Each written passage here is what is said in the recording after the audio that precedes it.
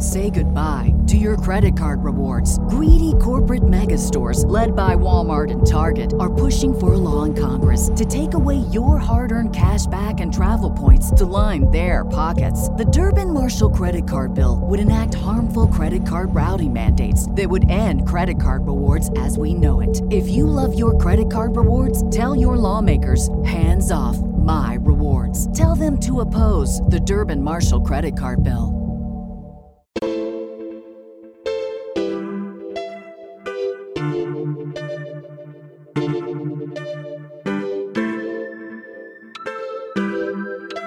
Hey everybody, welcome back to the Grey Malkin Lane podcast, where queer friends and allies gather to review and discuss the original X-Men comics in continuity order. Now, in the latter half of this episode, we're going to be reviewing the incredible X-Force -1 from Marvel's 1997 Flashback Month event. But first, I am so honored and thrilled to be welcoming Jed MacKay back to the show. Jed was on our show last year. Dayspring and I got to talk to him a lot about Black Cat and Moon Knight, and now his career is exploding in ever new exciting ways as his name continues to rise. Jed, welcome back to Grey Malkin Lane. How are you? I'm very well. Yeah, it's it's the summer. It's raining more than it should be. It's hotter than it should be, but we're getting through it. You are currently writing Doctor Strange and Moon Knight, and now the Avengers. My first question for you is, how do you fit all this in into 1 month? I mean, I like to stay busy, and I have a mortgage, so I gotta. If these books don't get written, then I lose my house. So that's one of the real motivators there. How do you organize writing 3 distinctly different books with different tones, different feels, different casts? How do you organize your writing or your professional schedule? Do you do 1 book a week? Do you move back and forth between scripts? No, I generally I don't have a particular set schedule on or like set rate at which I want to get a script out. It's more, the whole thing is just what artist needs to be fed first. Who's finished their last script and who's ready for a new one. Because, one of the cardinal sins of comic collaboration is leaving someone waiting for you. The more time I take to write a script, the less time an artist has to draw it. Sure. And of the 2 jobs, one of those is a lot harder than the other. And it's not, writing. So the main focus is to try to be a good collaborator and make sure everyone's got something to work on. Then as for that, it's just kind of however those deadlines line up, that's what happens next. So sometimes, I've written 2 scripts in a week before, and then maybe I don't write a script for like the next week or 2. It all just kind of depends on what's required, and sometimes just like how easy it is. Like sometimes you've got one story more zeroed in than another. Sometimes some stories need more work or more kind of like percolating to do before they're ready to go. So yeah, it's something that's not particularly organized, but ultimately everything gets done. How many hours a day do you write? I mean, it varies from day to day, right? Some days I'll get up and write all day. Some days I won't write at all. It's pretty haphazard. Like for the most part, I get most of my work done probably between lunch and supper, and then after dinner as well. The morning gets pretty busy. I get up, I take the dog out for his walk, take a shower. By then, he's kind of starting to get ready for lunch is getting pretty close, so maybe we'll figure out what's for lunch and that kind of thing. And so after lunch is sorted, and that's kind of like really when I can really gear down and get stuff done. I also consider myself a writer. I write a lot of content for this show, sure. But I also do a lot of personal writing. I've got graphic novel scripts and memoirs and different things. I've done a documentary.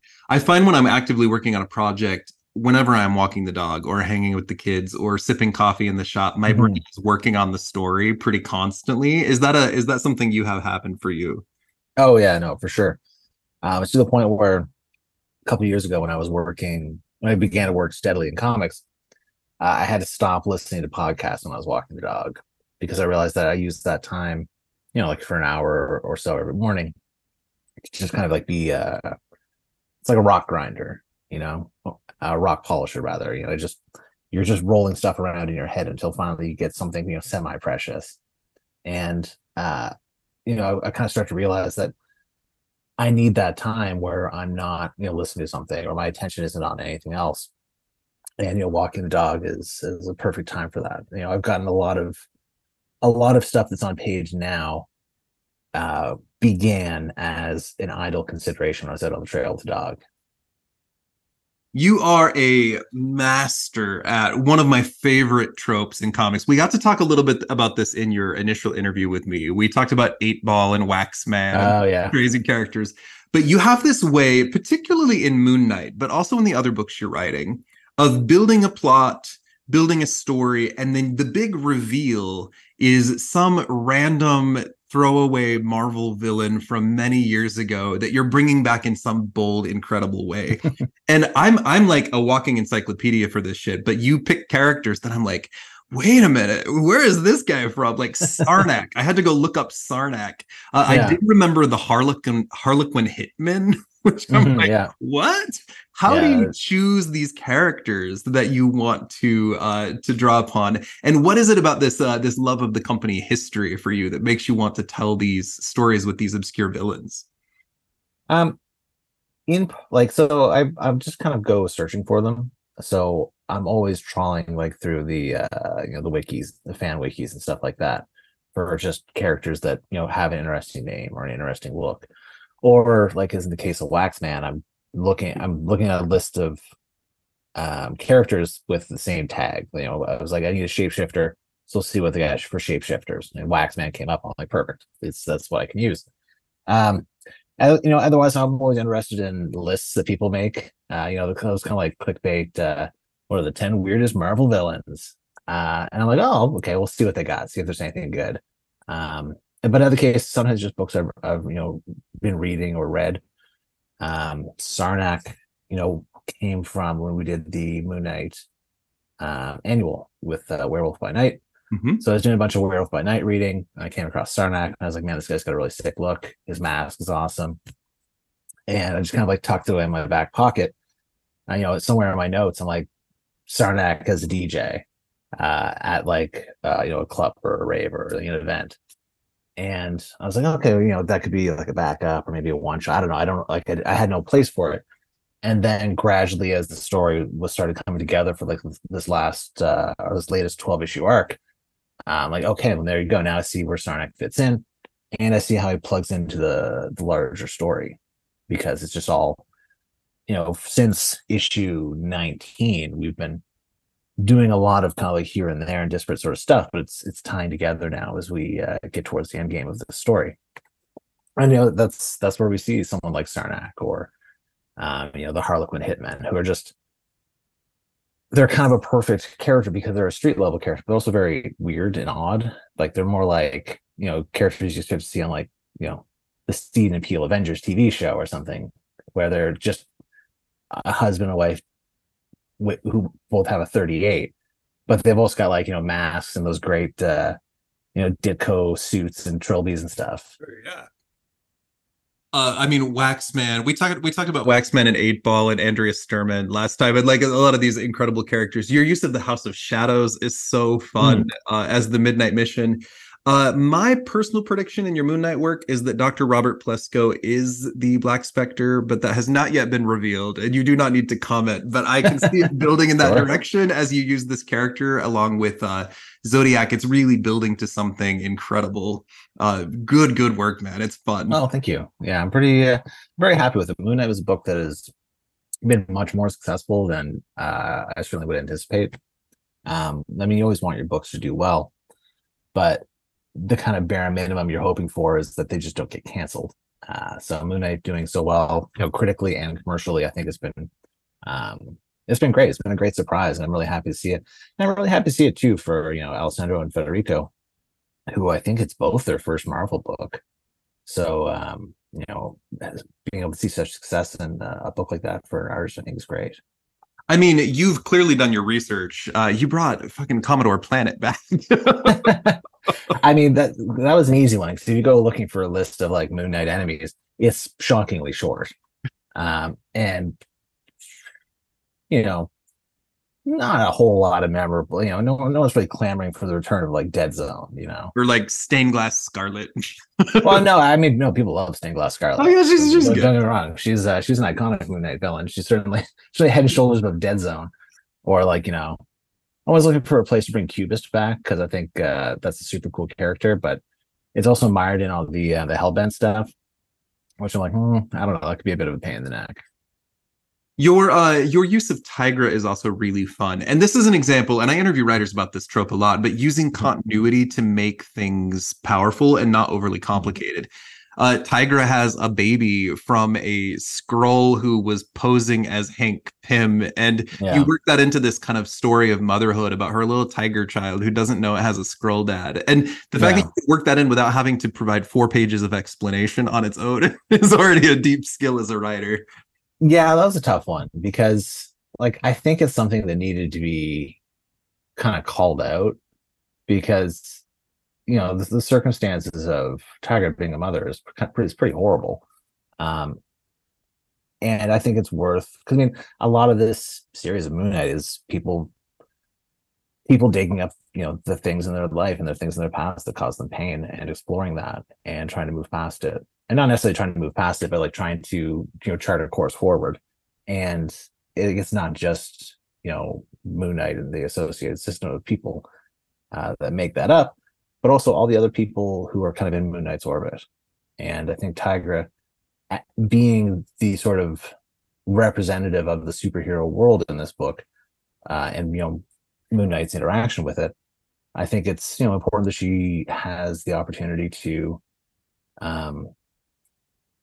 or rather, the story has the opportunity to explore, her feelings on this and where she's at, her thoughts on this whole situation.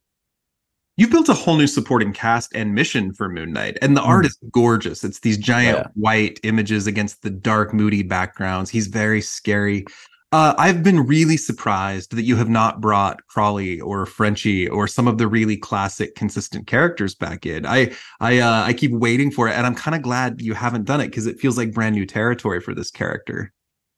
Yeah, it's one of those things that I haven't totally ruled out or anything, but at the same time, I feel like if I'm going to go back to that original core supporting cast, I really want to have something to do with them, and I'm not really sure what that would be yet.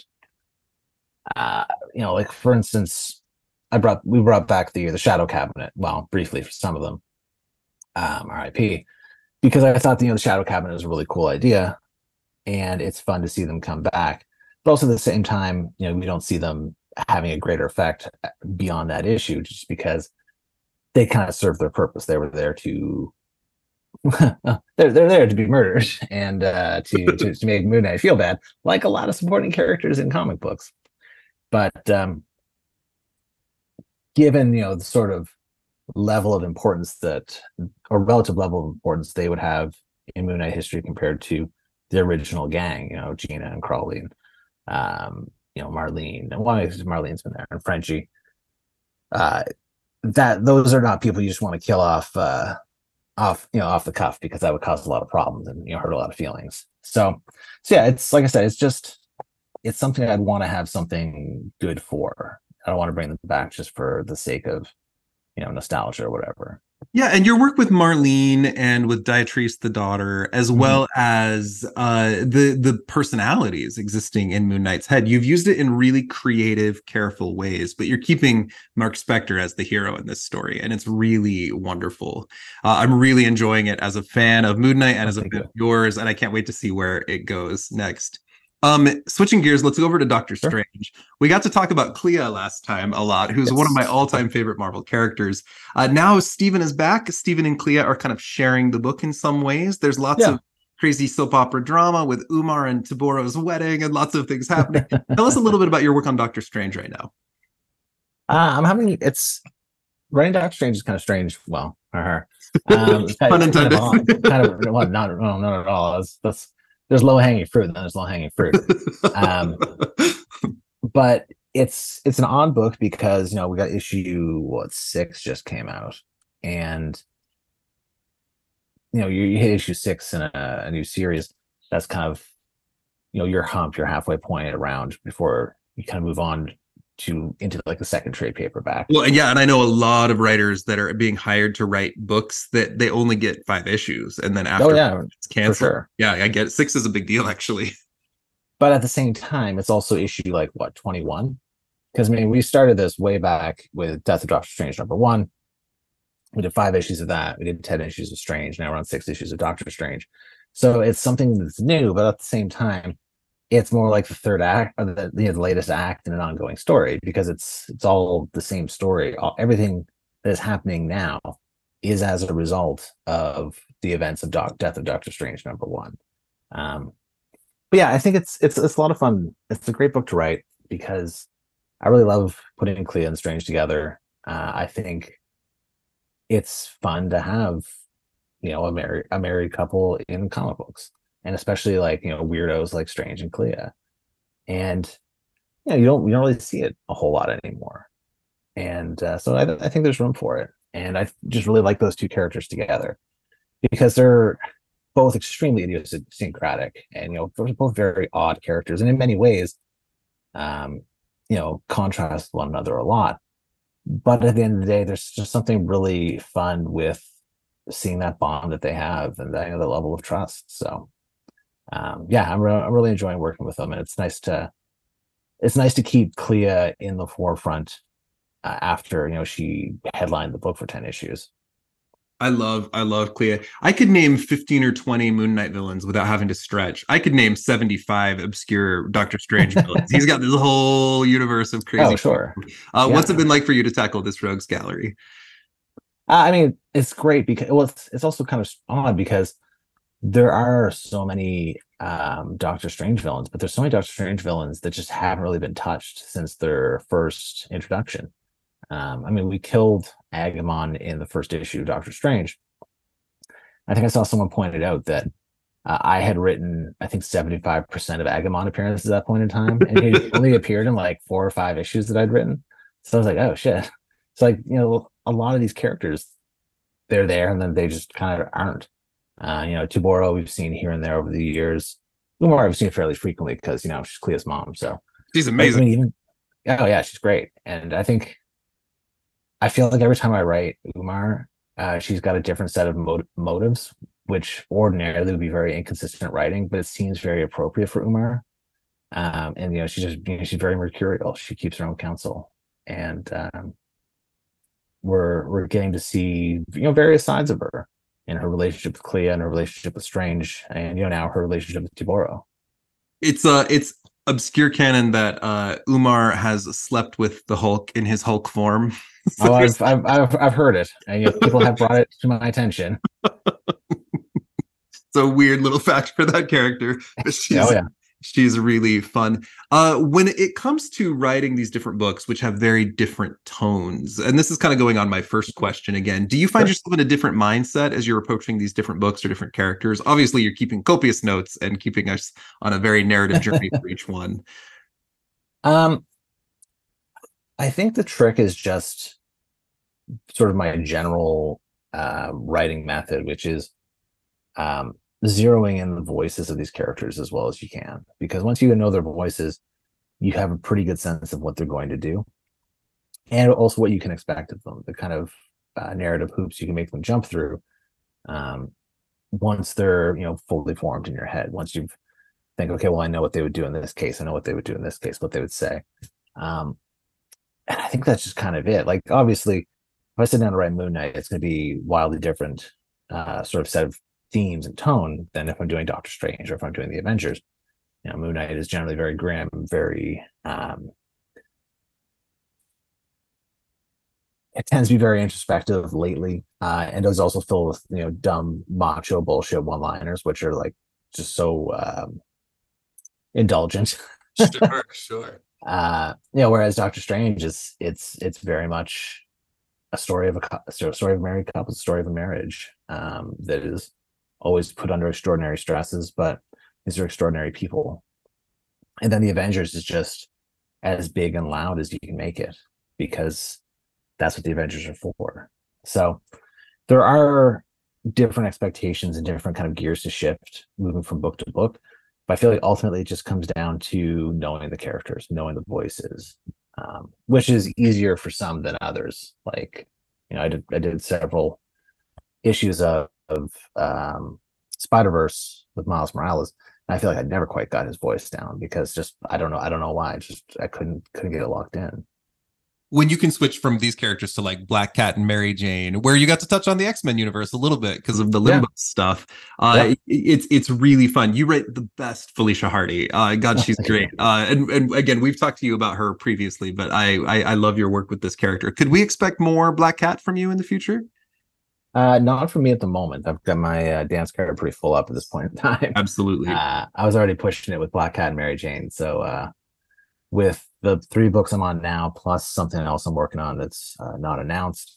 I'm about at capacity, unfortunately. Sure. When it comes to Moon Knight, you are notoriously using very little words per page, except when it comes to his therapy sessions, which is where a lot of the deep character stuff happens.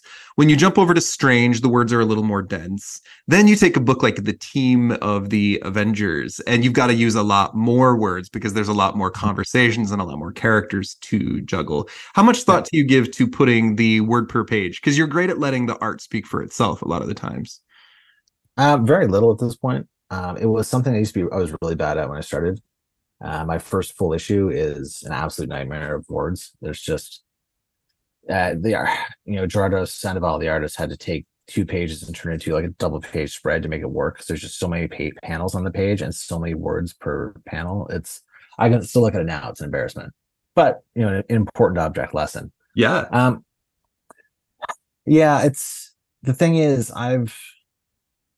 writing people talking in comic books is one of my favorite things to do, and I got to really rein it in because no one needs a friggin' text page in a Moon Knight book, right? Like we just need people talking. You just need the information, and ultimately you got to realize that the real superstar is the art. I could have Moon Knight say all the cool shit he wants, but that's not what becomes a phone lock screen. You know what I mean? So used to be I was very stingy with doing splash pages because it felt like really cheap to me, like it wasn't pulling my weight. But Moon Knight, I'm really kind of leaning, easing up on that because people love splash pages. Artists like doing them. They're also great to sell as original pages, and those are the images that get passed around that get people interested in the book. I think Moon Knight, was it 17? The one where he fights Nemean and Grand Mal inside the Midnight Mission. I think there's like 6 splash pages in that issue, but they're all awesome. And like Alcindor did such a good job on them.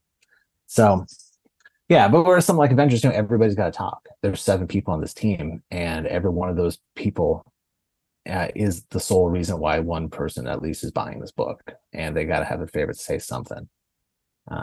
I was sitting and thinking the other day, like Federico Sabatini must have like 20 different pinups of Moon Knight that he's drawn as like full splash pages of Moon Knight attacking, because you don't want to do the same pose in every one. He's got to have him like all hanging above his computer for reference, so the next one looks a little different.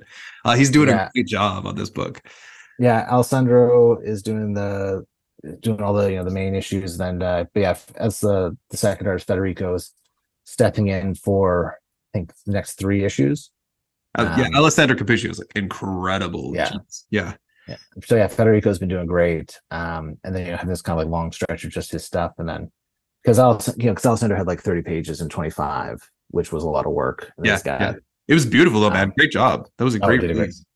Yeah, that was that was a funny one. I got an email from Tom Brevoort, and he's like, "Yeah, we're bumping this issue up from 30 pages to 70 pages. So, figure out how many pages you need, and we'll chop up the rest. We'll do like backups and guest artists and guest writers."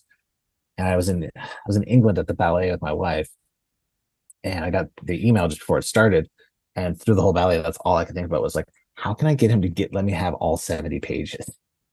Because I was like, this is an opportunity you almost never have. In comics, you're always desperate for more pages because you're always trying to tell as much story as you can.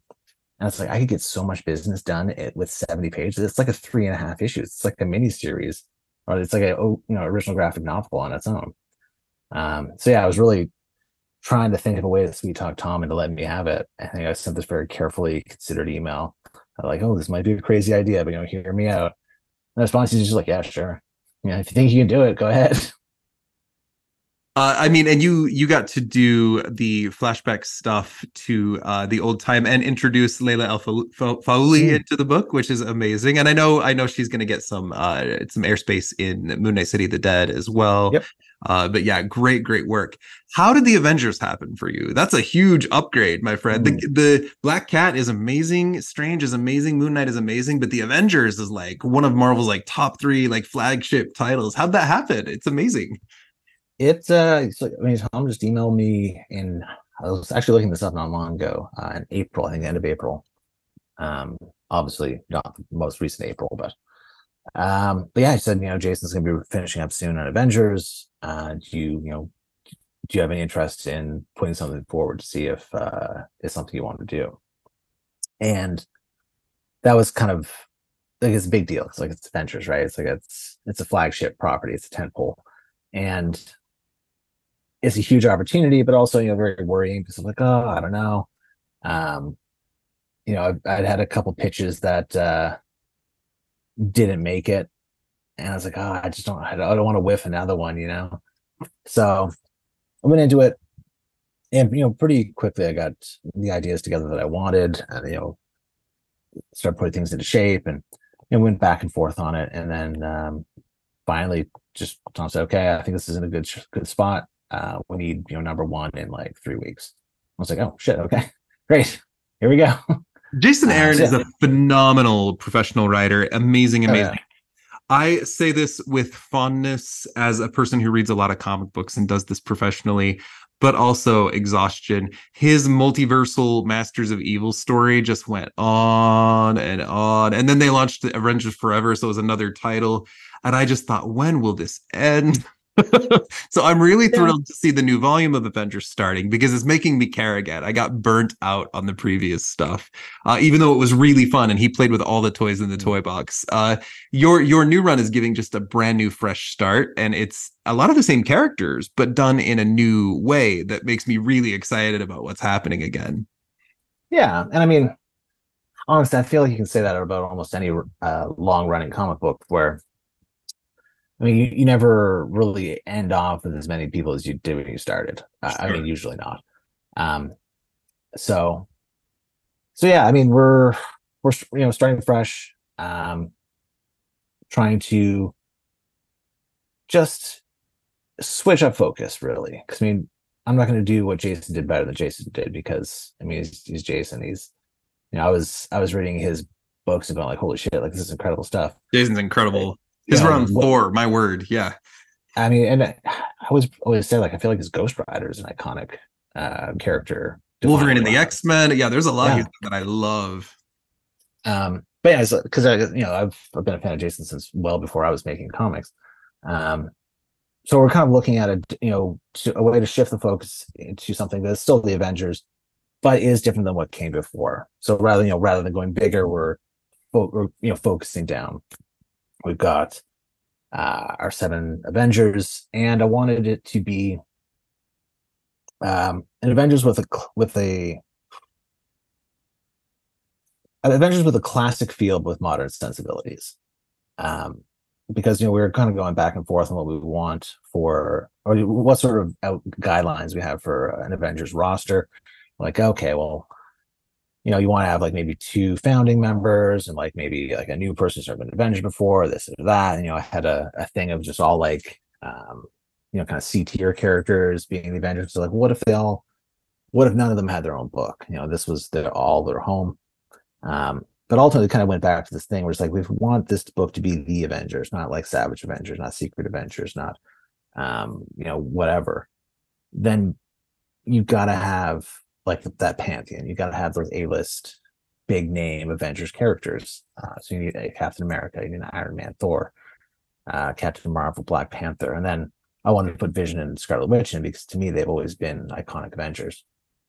Which of course, at 7 characters is already a lot. Always want, I would have loved to have, a Giant Man. I'd love to have the Wasp or Hawkeye or any of those other iconic Avengers. But ultimately, this is just kind of what I came down on as the most optimal group of people for my purposes. And then Al's got Janet in Avengers Incorporated, which looks sick as hell. So Yeah, I'm so excited for that. That's sorted. So yeah, it's been an interesting process to get here, filled with a few nervous breakdowns and a few secretive tears, but I'm happy where we're at now. And I was really psyched to get CF on it. We worked together on Black Cat for several issues, and after seeing him do X-Men, I really wanted him on Avengers. Preemptive announcement, I'm having CF Villa on my show later this year, which I'm very awesome. excited about. I mean, what a huge honor as well. I was really surprised initially at your choice of characters. A lot of them are the same as in the previous volume, but you chose all legacy characters, with the exception, although he's still legacy, of Sam Wilson instead of Steve Rogers in the Captain America suit. You took characters that are in very weird places in their continuity. Iron Man and Thor and Black Panther especially are just in the weirdest spots right now. Sure. And then you put Captain Marvel in charge of the team, throw in Vision and Scarlet Witch. You look at the continuity you have to learn for a character like Moon Knight or Strange, and then you consider the Avengers universe. It is not the same. These are in full encyclopedia volumes. I'm really impressed with how well you found individual voices for the characters, and you seem to be exploring particular purposes for each one as well. So I'd love to hear your thoughts on tackling Avengers continuity, and then how you found the voices for these characters in their own complicated storylines. I mean, as far as Avengers continuity, it's the same.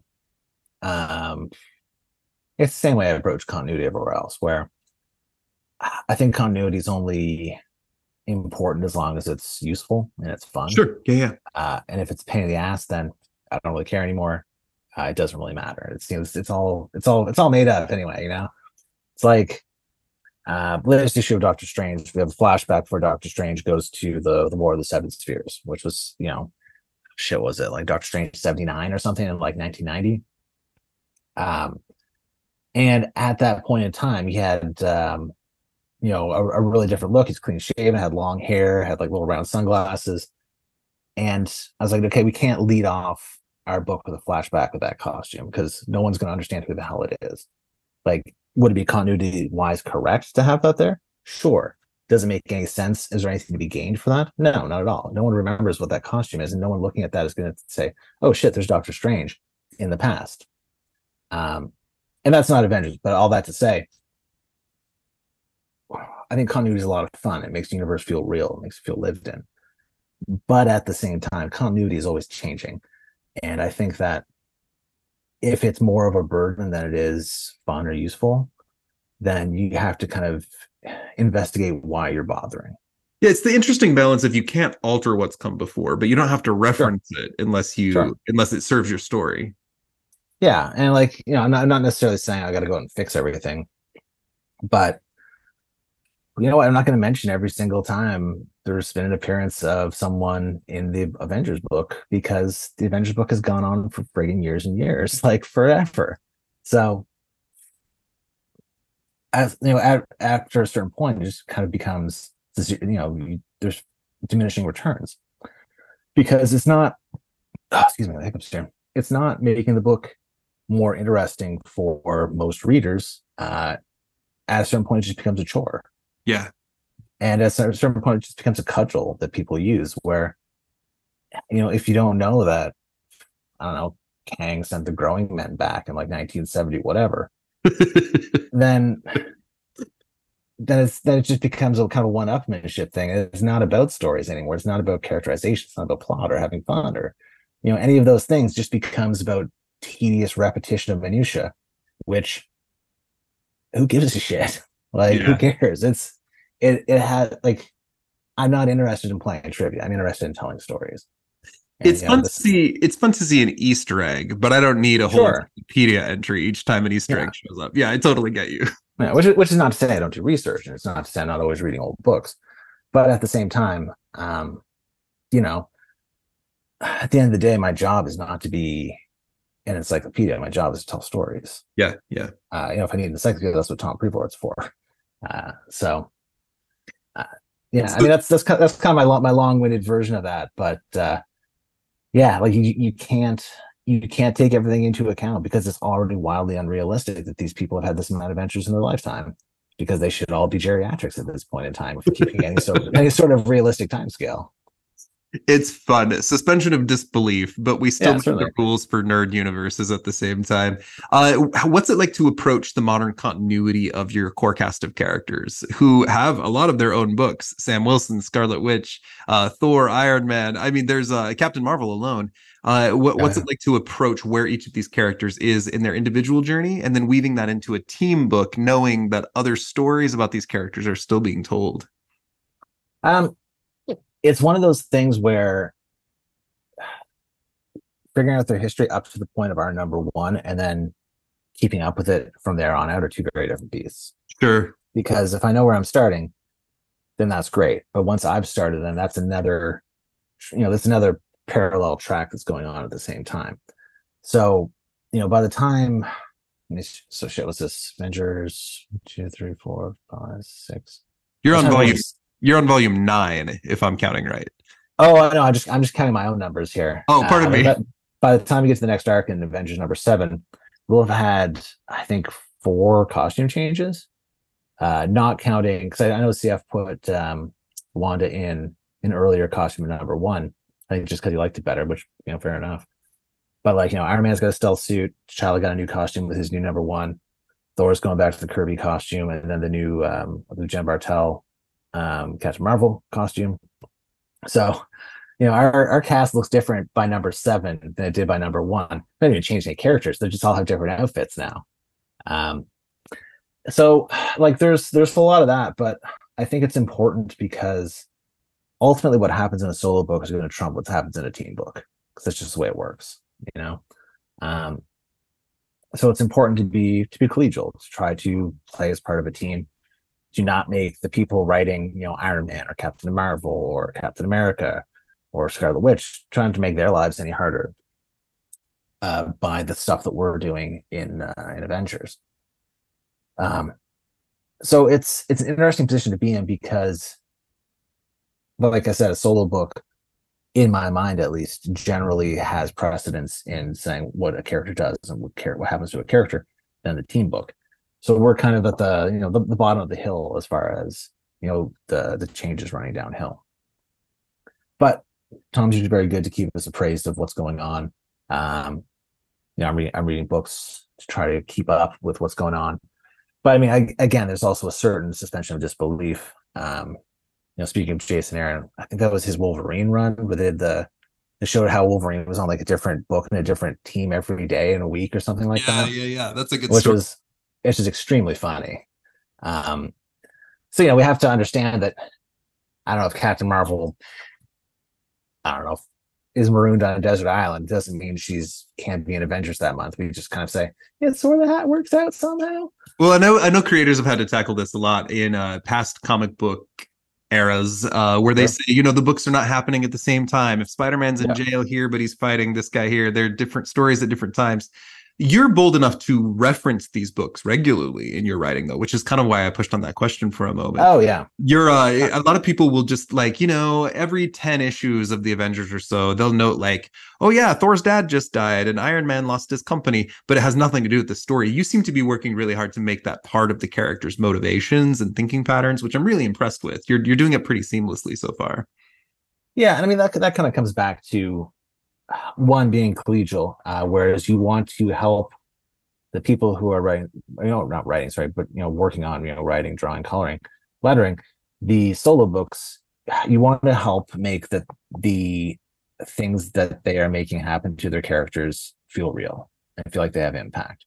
Because if Tony's lost his company, Iron Man, but in Avengers he's like, hey, everything's fine, it's Stark International, then you're like, well, okay, that doesn't really land. So carrying forward these things, Black Panther's whole situation with being on the outs, I really love, because it's such a useful lens to view the relationships between him and the other heroes through. Yeah. And I think it gives them a real real kind of edge or a real frisson that is a lot of fun to work with when you're working on a book like Avengers. Obviously Eve's going to be going in a particular direction with it in her book, but as we have him in Avengers, we get to see how that plays out in this kind of like larger superhero community, or larger superhero world. And we have this bad blood between T'Challa and Sam from Sam's book, and then carrying on with what was happening with T'Challa and Black Panther, and John Ridley was writing it. And there's just a lot of like really fertile ground to draw upon, because I'm not just doing this because I'm a real swell guy, but it also creates really interesting stuff that I can work with these characters. And by taking the bits that all happen in their solo books and seeing how that they influence the characters on this team, I think is really interesting. I think that's where a lot of the kind of dramatic meat comes from. It's really smart and it's fun. So I've only read 3 issues of your run so far, since that's all that's been published at the time that we are doing this interview. Issue 1 gives us the giant setup where the characters are getting together, because there came a day, unlike any other, where the Earth's mightiest heroes had to stand against Terminus, and it's a lot of really good character beats as Captain Marvel's pulling the team together. Issue 2 gives us the threat of issue 3, if you will, because Kang the Conqueror has just had his ass handed to him by a new group of supervillains called the Ashen Combine. And the Kang stuff is really fun, but the Ashen Combine characters are so weird and scary, and all of them have such unique and special motivations, it seems, as they mix together. I would love to hear about your first 3 issues of the Avengers from your perspective, and especially about these Ashen Combine characters, which people seem really excited about. Well, I hope so. I know a lot of people are like, oh, I hate doing a first issue. I'm like, I love doing a first issue. We can just we got free reign to kind of look at where everybody's at, look at how their life is, what's going on, cut around, see what's shaking, and then then really get into it. And then the second one, we catch Kang in a bad spot where actually I'll correct you, it wasn't the Combine who did Kang in, it was the Twilight Court, because this is Kang as we saw him at the tail end of Timeless 2022. Pardon me, yes. Yeah. So I had got to do Timeless again last year, and I was like, well, shit, I can just use this as like a runway for my Avengers run that nobody at the time knew I was writing. Though when it said, see what happens next in Avengers #1, people were like, oh, I think we know who's going to do Avengers next. So yeah, we're Kang, because of Timeless, was set on a collision course with the Avengers, which I was very, very happy that kind of like worked out and got that to shake out. So we have our exposition because this is a real big thrust for what's happening in the Avengers, but at the same time, it's a great opportunity to have a lot of these vignettes, and it's an important thing to show the Avengers doing stuff that isn't necessarily punching supervillains. They're out there saving people's lives around the world. It's not just New York City. It's not just throwing down with the Melter or some shit like that, which is great. I love seeing the Melter get his teeth knocked in, but at the same time, the Avengers have a higher calling. How do you decide on the name, the Ashen Combine? Just kind of was kicking a lot of stuff around, really. I had a really easy time naming the characters, and had a really hard time naming the team. So the Ashen Combine, I think this started off as like the Annihilation Combine. I'm like, well, that's a bit silly. So moved on to something a little more poetic. They're so weird. Tell us about these guys. Who are the Ashen Combine? Yeah, so these were characters that I knew I wanted the Avengers to fight, a bunch of big and hitherto unknown bad guys, in part because I wanted to have them to have a new threat that was all their own. So no one's seen these guys before, no one's really sure what they're capable of, and also I just like making up new stuff. It's a lot of fun. So I went through my old notes folder. I just picked out a bunch of names that I had written down here and there, and started kind of extrapolating what their powers could be and like what they could do. But I left it pretty loose. So I had a basic kind of descriptor of what I wanted them to look like, but ultimately it was very sparse because I'm not the artist. I'm not a character designer, and I wanted so you have to have as much freedom as possible to work on these, to figure out what these characters look like. And he was just, in almost every opportunity, he took the weirdest way possible. Because almost every time he sent back a design, it was stranger and more bizarre than I had originally intended. The idle alabaster may give me nightmares. Yeah, alabaster, and like I didn't expect it that.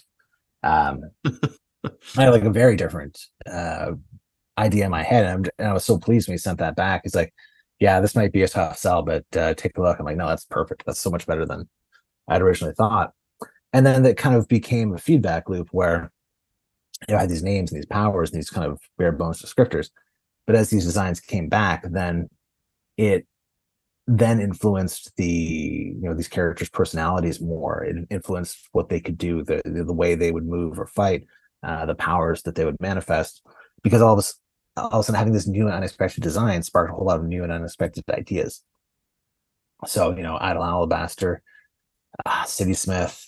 I think those two are the most weird, and the furthest from what I had thought. I mean, all of them are just a real motley crew of weirdos. I mean, like you can't look at those guys and say, I've seen this before. though I'm told that my design, what I call for the dead is similar to, I think, a Guilty Gear character or some shit like that. I don't know. I don't know. But okay, sure. It's a ton of fun, man. I'm really enjoying your work. I hope it's coming across that I'm a big fan. I also am hearing that there's another project we can expect to be announced, which is really exciting as well. Wrapping up here in the next few minutes, we're going to put this out in early September. What can people have to look forward to from you? Is there anything you'd like to talk about? Any teasers you want to give us? September, we'll see Moon Knight number 27. Mm-hmm. Yeah, we just barely got the Moloids and Hunter's Moon, which was fun. Yeah, Moon Knight 27. Federico Sabatini is continuing his tenure here. We're going to see Moon Knight and Hunter's Moon team up to try to get a lead on the Black Spectre, and to do so, they're going to be going back to an old friend we haven't seen in quite some time, a surprise guest star. So I think people should get a chuckle out of it. So it'll be interesting to see that. Fantastic. As well, we've got Doctor Strange number 7. We're back with Pascal Ferry, and we're going back to the what's left of the wedding of Umar and Taboro. Yeah, you really red wedding to them. Yeah, well, that was the thing, is Darren Shan, Strange editor, is like, you had this thing for issue, I don't remember, 5. He's like, but like, what if we did put Taboro and Umar together and had a wedding? I'm like, that's a great idea. I'm absolutely gonna chuck whatever I had before and do that instead, because that's much better. But yeah, so we're gonna see General Strange and Doctor Strange face off, and this kind of sets the stage for spinning down this story and seeing what happens. And the Avengers. So next week we're going to see Thor versus Idle Alabaster. We're going to see Wanda Scarlet Witch versus the Dead, and we're going to see Iron Man versus the City Smith. Next month in September, we're going to see the rest of the matchups there. Vision versus Meridian Diadem, and Captain Marvel versus Lord Ennui, plus Captain America and Black Panther on the Impossible City, and who are rapidly realizing they bit off more than they could chew. I'm so impressed by how seamlessly you kept all that together. Not only you have the issue numbers ready, but you're writing ahead on everything. It's because this month's issues all came out roughly at once. So I was like, okay, 26, and then okay, gotcha. Normally I have no idea what's coming out when. I think that's it. I don't think I have anything else that month. Yeah, I think I was going to say, where can people find you online if they'd like to? And is there anything outside of your Marvel stuff that you'd like to plug? I don't really have anything going on outside of Marvel at the moment. As far as where to find me, I'm on Blue Sky, Jed MacKay. I'm still on Twitter, such as it is, at Jed MacKay as well. But anybody's guess how long that'll last. So, but you know what? More importantly, you can find me on the shelves of your local comic store several times a month. Yeah, the Twitter thing, I feel like we've been saying this for like 6 months now. Like, Twitter, if it's still there tomorrow, it I just know. keeps surviving. I mean, it's just kind of one of those things. I'm like, when will my distaste for this outweigh its utility? So I only use it for this show. All my personal stuff is private. Yeah, that's a big thing for me. Well, Jed, what an honor. Thank you for your time and your talents today. I'm a huge fan. I can't wait to see what you have coming up next. Everybody who's listening, stay tuned. We will launch into the review of X-Force -1 featuring Sarah Gailey and Scotty White immediately following this. But Jed, thank you again. Have a beautiful day, man. all right, well, it's great talking to you, and yeah, I'm sure we'll talk again. That sounds amazing. I'd love to. Say goodbye to your credit card rewards. Greedy corporate mega stores, led by Walmart and Target, are pushing for a law in Congress to take away your hard-earned cash back and travel points to line their pockets. The Durbin-Marshall credit card bill would enact harmful credit card routing mandates that would end credit card rewards as we know it. If you love your credit card rewards, tell your lawmakers, hands off my rewards. Tell them to oppose the Durbin-Marshall credit card bill. All right, everybody. I hope you enjoyed that interview with Jed MacKay. It was so fun to talk to Jed about all of the amazing things he's doing. And now I am so happy to be joined by returning guest Sarah Gailey and my new friend Scotty White, who I've been chatting with on Twitter forever. It's so good to meet Scotty in person. We're going to be delving into X-Force -1. And I actually really love this issue. We're going to be talking a lot about some new characters today. First, let me have you each introduce yourselves. Let our guests where they might know you from, what your gender pronouns are. And our intro question for today is, tell me about a time you ran into a wild animal in the wild. Scotty, would you like to go first? Sure. Hi, I'm Scotty White. I'm a enrolled member of the Porch Band of Creek Indians here in South Alabama. And I'm a comic book writer, a toy store owner, and a podcaster. And the one time living in South Alabama, I have run into lots of animals. But one I remember driving back from Pensacola to my home in Alabama. We drove in through some rural area one late at night, and we ran into a herd of deer. We had to slow the car down, and a herd of deer just kind of continued coming around us like it was nothing. Like they didn't mind the car at all, and we just stopped and let them come around us. That's fantastic. I love seeing deer in the wild. It's one of my favorite things, actually. They're everywhere here. Oh, there's something so spiritual about it. Like, especially if you say like a moose, right? Like there's just like, there's like, it takes your breath a little bit. We get mountain goats here in Utah once in a while, but you got to get up high enough to see them. We got lots of deer down. We have critters. I mean, we have lots of critters, so we got critters. I'm gonna give everyone a very fair warning in advance. I grew up in the rural Ozarks, if you recall, and whenever I have a guest on who has a drawl as delicious as Scotty's is, my voice will very likely start to go like this the longer we record. But maybe come on down here, be fine. It's all good. Come on, we love you. When I hear something like "we got critters," it takes me back to childhood. Let me go over to Sarah Gailey next. Hi, Sarah. Hi there. I'm Sarah Gailey. I'm an author of science fiction, fantasy, and horror across genres and mediums. My pronouns are they, them. And my most notable wild animal interaction was probably I had the opportunity to go diving with sharks. Close to like 8 years ago now. And it was so fun. They were nurse sharks. They're like big puppies. They're so friendly and sweet and just want snacks. But a big... it must have been a manta ray, because if it was a stingray, I would have been scared to death. A manta ray came up to our group and was like, "Do you all have snacks?" And just took its entire huge pancake body and sort of slid its way up my torso and onto my face. And I could like see its little mouth right in front of my mask. And I just remember thinking, like, this is how you end up with a very close relationship with a species that you never anticipated meeting in the first place.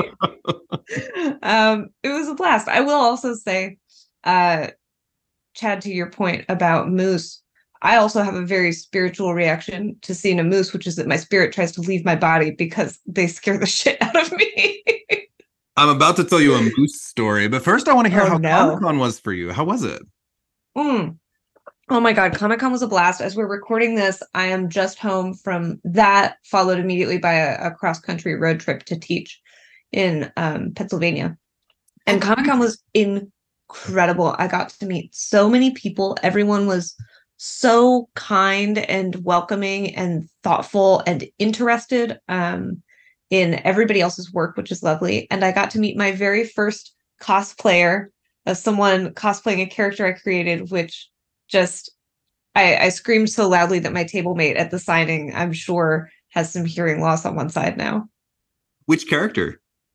Elise from Know Your Station, who is Beautiful. the kind of point of view main character. This person was part of a trio of people who were cosplaying my comic book covers. And so there were two people dressed up as Eat the Rich covers, and then this one person dressed as Elise from Know Your Station, which was just a lifetime highlight for me. That's fantastic. Now, Scotty, I know you are also a writer, and I would love to hear a little bit about your work if you'd like to share. Sure. I have a small publishing company called Ninja Mop Studios, and we do fun science fiction fantasy stories. My current one is called Chronicles of Limbo. It's about a 300-year-old Native American Dhampir and her cosmically powered toddler as they right. I get the looks on the Zoom, which is really funny. Look, it's a market that's not been tapped yet, guys. Come on. And so, and it's their adventures at the center of the multiverse. So, crazy shenanigans, and I get to create, new creatures and monsters and people. It's a mixture of monsters and lasers, things I love, and I get to put, Porch Creek Indians in a comic because no one's ever heard of us, and so I'm trying to fix that. I'm trying to put the Porch Creek in movies and TVs and comics, so people will be like, oh, there's other people out there beside the Apache and the Navajo, and we're people too. Fantastic. Now, I introduced myself at the start of the show, but I will give a wild animal story. And I actually have a lot of wild animal stories, believe it or not. But this is one that stands out. So I'm 22. It's my summer off from college. I'm working in a little town. It's not even a town. I'm working in like a dinner theater in the wilderness of like a resort mountain area in Idaho. So it's like pine trees and waterfalls and rivers and stars and like little cabins and that kind of stuff. And I had to dress as a cowboy in this musical that I was in. And I had like a 20-minute break from the show, and I like left my stuff back at my cabin, which was like a half mile. And I didn't have time to like get my keys or anything. So I just went jogging to like run back to my little cabin to get my stuff. And I startled a moose, and I'm literally in full cowboy gear, like a hat, big old like antlered moose who was probably about 30 yards from me. I startled him and he charged me, and I jumped into like the weeds and landed, and I could feel like the ground like as it ran by. And I was like, I almost died. It was really intense. So that was I described moose as spiritual, but yes, they're very scary at the same time. Every time I see a news headline where like buffalo attacks woman in Yellowstone National Park, I'm like, oh, yep, I gotcha. Now, I'm a huge X-Force fan. So my first comic book at Marvel that I ever picked up was X-Force number 27. We're going to jump into 1997 here for Flashback Month, which I'll talk about in just a moment. But this is a comic book I picked up off the shelves. It features a character that I love right at the top of like my top 10 list, which is Warpath. I really adore these characters. Do you guys have a relationship with X-Force at all? Is this a series you enjoy? We're going to talk about Warpath and Thunderbird next. But what's your relationship with this team or this era of comics? I will jump in and say I'm new to this era. This is like feels like a brand new world to be jumping into, and kind of even an era of comics style in terms of the illustration that I'm not as familiar with. So this really felt like a fun kind of introduction to a brand new area of X. Fantastic. Scotty, how about you? So I had just left comics the first time when this era started. My era is I was that sucker who the right age for like X-Men #1, where they had the 5 covers, and so I got X-Force 1 at the time where they're all bagged and sealed with trading cards, and so I read X-Force early on up until, I don't know, probably in the 20s or so, and then pulled away from comics, and then I got back in during the Grant Morrison age with New X-Men. Yeah, I'm always finding eras every 5 or 10 years that I really like. Right now it's Krakoa. I'm all about Krakoa. Krakoa brought me back into to X-Men. But I love this team of X-Force that we've got here, and so it's I love the comic we're going to talk about. So this is an era in X-Force in 1997. Operation Zero Tolerance has been launched. Bastion is control of the government, and there are Prime Sentinels, where like they're human Sentinels being sent out, and they're capturing mutants on behalf of the government. Domino's got a huge story going on. But across the line at Marvel Comics, in this month in 1997, they did what they called Flashback Month, where every series did a -1 issue, which is set before the Fantastic Four #1, which is the assignment. But the writers also had the challenge of trying to make the story they were telling then relevant to what was happening in the comics at the time that they were telling the stories. So we get a really cool Warpath story in this issue. We've been covering Flashback Month on my show for a little while. This is the second to last Flashback Month issue that we're going to cover before we firmly jump into the early 70s stuff. But I really love this era of comics. I love this art, and I love these characters. Did you guys know about Flashback Month before? What was it like for you to kind of jump into this old story before we introduce our characters? I love when we get to see backgrounds on characters that we know and love. I love some kind of retcon stuff, and especially in histories that we don't know about. So I like it when a writer and a creator comes in and says, "Oh, I have a great idea for this." And I thought this, what we're getting into was a fun idea. So I was all for it. Yeah, I also love a flashback episode pretty much in any medium, and I find it to be a really great way to engage with characters who I'm not necessarily familiar with all their current lore. It always feels like an opportunity to get to know them from the ground up a little bit.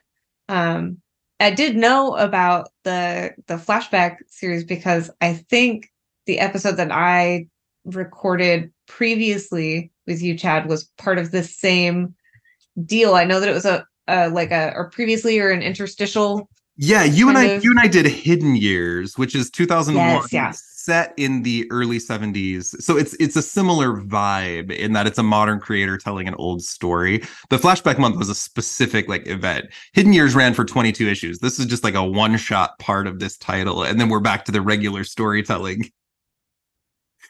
Yeah, these are fun. And yeah, anytime you get to see a prequel, I'm always into it. I think it's a fun, as long as it's well done. And this one's well done. I like it a lot. The only other Flashback Month left for us is Wolverine -1, which we'll be doing in our next episode. I'll talk about that at the end. But I always get to I always love introducing new characters to this show as well. So let me give an official Graymalkin Lane welcome to both Thunderbird and Warpath. We have talked about these characters loosely on my show, just in conversation, but we've never taken time to introduce them. Let's start with Thunderbird for just a minute, and then I want to talk about Thunderbird. In Giant Size X-Men #1, this is the infamous story that relaunched the X-Men franchise into superstardom right before Chris Claremont took over the book.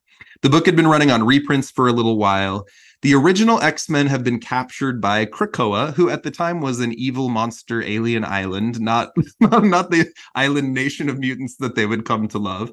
And Professor Xavier is traveling around the globe, and he is recruiting a diverse team of mutants. This is the first appearance of Storm and Nightcrawler and Colossus. Wolverine comes over from the Hulk here. We also get the first appearance of Thunderbird, or John Proudstar. This is not a Giant Size X-Men 1 review, but I do want to introduce this character briefly because he has a pretty powerful place in the X-Men franchise for a couple of different reasons, although he's not a character that is often used. The caption when we meet him in this book is, Camp Verde, Arizona. John Proudstar does not like the reservation. He does not like to watch the old ones, sitting slumped against their doorsteps, dreaming dreams of glory long gone. John Proudstar is an Apache, and he is ashamed of his people. The Apache were meant to be hunters, warriors, not sad-eyed, simpering squaws. And I apologize for that word. We'll talk about that in a second. They were meant to run free through the crisp plains grasses, the wind blowing wildly through their hair. Once nothing could stand before the Apache. The bison that covered these plains fell like rain before Apache skill, Apache bravery. And this character is angry. In his first interaction with Charles Xavier, he calls Xavier a cripple. He calls him white eyes. He says, "You can stuff a cactus, Custer. The white man needs me. That's tough. I owe him nothing but the grief he's given my people. Now beat it." And Xavier responds with, "Perhaps the Apache are all frightened, selfish children." And suddenly Proudstar's like, "Well, fine, I'll prove myself. I'll join your team then." Let's talk about Thunderbird for just a moment. And Scotty, I will defer to you quickly here, but I would love to hear Sarah's opinions as well. I am not a fan of early Thunderbird because he's the I'm a Native American with a chip on my shoulder stereotype, and it just drives me nuts every time he talks. If I hear the word white man come out of his mouth one more time, I'm just like, cringy. No, stop it. We're more than that stereotype. And unfortunately, in that era, that's all they had. And in context, I understand. Do I have to like it? I don't. And so I like later on when like Danny Moonstar comes into things, and I think things level out with her. But yeah, Thunderbird at the beginning is rough. Well, Sarah, let me hear your thoughts actually first. I mean, I think pretty along the lines of what Scotty was saying. I try to contextualize the things that make me cringe because representation in media is very reflexive and reactive to what has come before, right? So like speaking in my own lane of disability representation, there was this real big trend in like the 90s and early 2000s of a woman in a wheelchair who's a huge bitch for no reason. And that was happening in response to the like angelic cripple representation that came before it. That was people saying, no, we're more liberated than that. We get to be huge bitches for no reason. But being in the context I am now, where I'm like my own reactive, reflexive representation of disability in media is more nuanced than that. I cringe when I see it. And so that like very angry chip on his shoulder stereotype, I'm like, okay, yes, that is reacting to a previous stereotype and saying we're going to have more nuanced, layered representation than that now. But for my current context, I kind of go, oh, okay. Now, it's important. I'm going to note three things really quickly. There are hundreds of different tribes across the United States and hundreds of different reservations. And what basically happened, and this is a vast oversimplification, is settlers arrived in America and then quickly expanded west and west and west and west and west. And they took over everything. And there became this kind of running joke about cowboys versus Indians that would run in our media for a long time, where cowboys were portrayed as the heroes and Indians as the quote unquote savages, which then became the term that was used by a lot of different sports teams, Indians and Native Americans and savages interchangeably used. Now, it is not proper normally for a white guy to say the phrase Indian. I want to be very clear about that. At least that's been my experience. Saying Native American is much more respectful, and it's sort of a term that you can choose to use if you are part of the class, but it's not a term that we should use unless we have a particular sensitivity around it, because that's not where people come from. We also use this term Native American to describe hundreds of different types of people with hundreds of languages and cultures and religious trends. Now, I am somewhat well-versed in this as a white guy because I'm a therapist and I worked on a Native American reservation for about 5 years doing mental health work. I also have Native American members of my family through adoption. But that does not make me an expert on any of these things. Thunderbird falls into a really interesting category because we need representation. And so when you go back and you see a character like Thunderbird elevated to the status of a full-fledged X-Man, and he's wearing the tropes of the Native American chieftains, right? When you see characters wearing the headdress or the particular colors, or we're using Native American spirituality in the portrayal of their costumes. And then we have other tropes on top of that. This is one of many characters who representation is really important, but they are also portrayed in really problematic ways.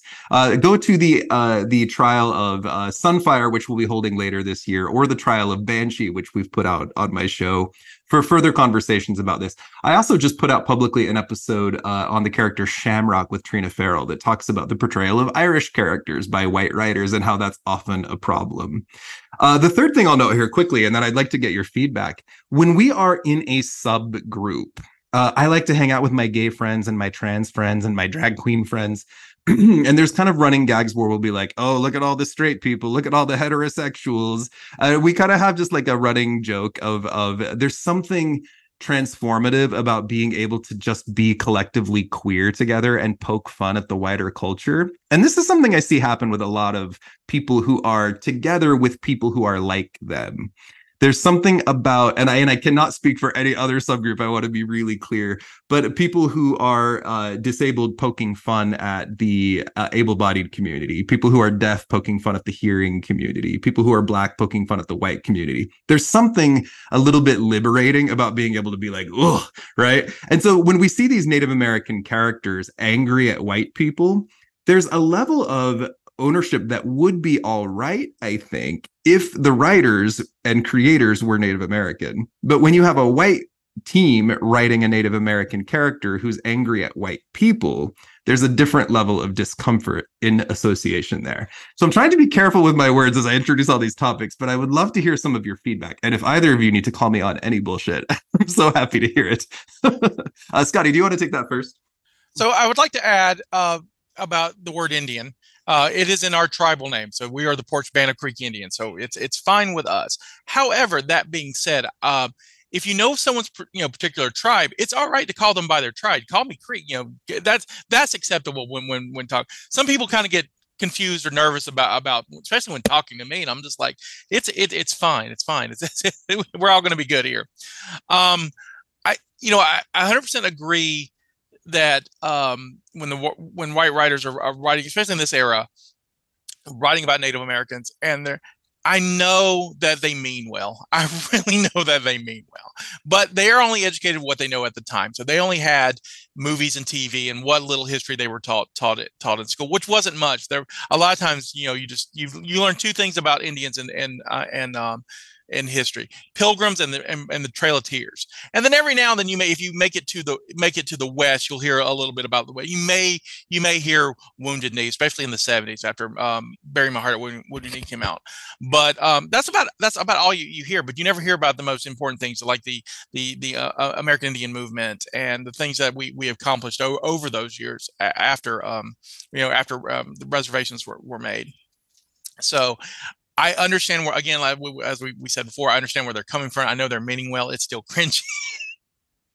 Well, and Jayasai number one also introduces an African woman, and it has a Japanese man and an Irish man and a German man and a Russian man. And the problematic portrayal is a little subtle and a little different from character to character, but Thunderbird's portrayal makes me the most uncomfortable. He's literally wrestling a buffalo down in the first appearance as he's angry about white people. And there's something magic about it, but also something very uncomfortable. We'll keep talking about it, but Sarah, do you have any thoughts here? Yeah, I think on the subject of the specific discomfort of seeing a member of an in-group putting those inside jokes into the mouth of a member of a marginalized group, I think my discomfort comes from the fact that when we're hanging out with our marginalization cohort, right? When I'm hanging out with queer people, when I'm hanging out with disabled people, when I'm hanging out with genderqueer people, our jokes at the expense of members people who aren't members of our marginalized group are very silly and light. And right. When people who are not in a marginalized group write those jokes, they tend to write it with the perspective of anger and implicit violence. When I see a Native character making comments about white people, in comics and in books, and when that content is written by a white person, it tends to be, even when it's an attempt to empower the character, it comes with like this really sincere anger and threat of violence, even if that threat of violence is like withheld. Like it's like this very pissed off person who's saying, oh, I just am right on the edge of doing something threatening, which does, I think, reinforce a white supremacist narrative of, marginalized people being a threat to white comfort, as opposed to just like, this is just the jokes that we make when we're hanging out with people who are like us. And I think that's where my read of the discomfort that I feel when I read that kind of thing comes in. Yeah, when you read a book from like 1971 and it's Captain America fighting like a whole gang of like black guys in the street, there's something so uncomfortable about that because all of the nuance is missing. It's just the white guy punching, right? Like there's problems. Thunderbird is redundant in Giant Size X-Men #1 in that Colossus is also super strong and Wolverine is also really angry. And so they kill him off pretty quickly in the book. In X-Men, like in the 90s, I think it's number 95, if I'm remembering right. They're fighting Count Nefaria and the Animen. It's like the second issue after Giant Size. Thunderbird dies in an explosion because he gets pissed off and punches a ship, basically. And one of the things that makes this character really unique is outside of the Changeling, who nobody remembers and that was a retcon, not part of the team. This was like a Gwen Stacy moment from the 70s where a character dies and stays dead for a long time. There's been a lot of like honorariums. They name their ship the Thunderbird at certain points, and they have honorariums to this character who was lost. So he was the guy that never came back until he did. And that's been very recent. Now, he has come back from the dead a couple times in some various stories, but he always dies again. But one special thing I want to mention about Thunderbird is if we go back to 1986, this is when Classic X-Men started, and they started reprinting Claremont's early work. And Claremont would write a backup story to go with each one. So in Classic X-Men, we get an issue where it features the death of Thunderbird as the main story. And then there's a backup story where we see the X-Men attending Thunderbird's funeral. We meet Neil and Maria, who are his parents. We see his brother James there. We see his funeral. We also learn he was a veteran and a Marine. And it kind of gives some complexity to this character that was missing originally. Then in 2022, Steve Orlando, who's my friend, and Nyla Rose, who is a Native American transgender professional wrestler, wrote Giant Size X-Men Thunderbird #1, in which Thunderbird gets resurrected on Krakoa, is given a new costume that is designed by a native artist, and it picks up on a lot of plot lines from Thunderbird's story, including the issue that we're about to read, X-Force -1, which is one of his very first appearances. So any thoughts on Thunderbird before we move on to Warpath, who I love?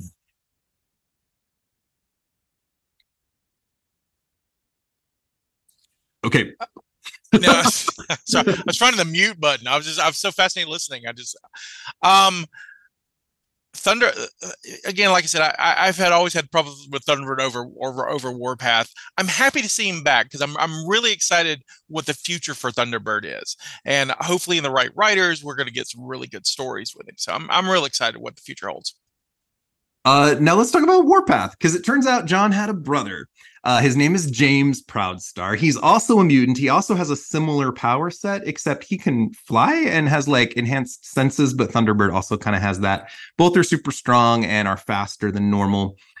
James joined the Hellions, who is Emma Frost's New Mutants team at the Massachusetts Academy, and he took the name Thunderbird for himself to honor his older brother. This is 1984. It's New Mutants #16.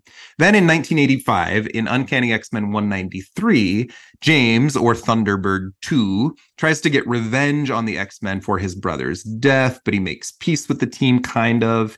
Then we'll fast forward to 1991. It's New Mutants #99. The book's getting ready to be relaunched as X-Force. Rob Liefeld and Fabian Nicieza are bringing Thunderbird in. He's dressing in a very Native American costume. There are feathers, there are reds and blues, and the Thunderbird insignia. James's entire family and people were wiped out while he was gone. Strife is behind it. That's a long story that we won't take time. It's Cable's evil clone. But he takes the name Warpath and joins this paramilitary group, X-Force. And over the several years between then and 1997, which is where we're picking the book up, he's gone on a pretty big journey. He's formed a lot of relationships. He's really been fleshed out. He's a character that's beloved to a lot of people, as outside of Danny Moonstar, the most mainstay Native American member of the team. But he's also just a really sexy, powerful, incredible character who I have a lot of affection for. Are you guys Warpath fans? I am. I Warpath is cool and was cool. Again, like I said, my era when I started reading, I started X-Force 1, and there he is, and so it's this strong looking Native American character, and I'm like, oh, this book's for me. I'm in, and so I liked him. I dug him the whole time. And he was written a lot better than his brother was. So, it was the 90s. It was a different time. It was the 90s. And it was like Native American with an edge, because, in the 90s, everything was extreme and, edgy, and but it was great. It was great. And I didn't feel as disrespected as I did when I was reading, when I went back and read older issues of X-Men back before, back in the time. And Sarah, do you have any Warpath thoughts? Oh, I mean, how could I not be a fan after that introduction and description? And I like Scotty said, I love characters that were part of that like extreme, what I think of as the Mountain Dew era. I just any of that. I How feel big can my pouches be? Yeah, really, really, just taking cargo pants to the extreme. How could I not?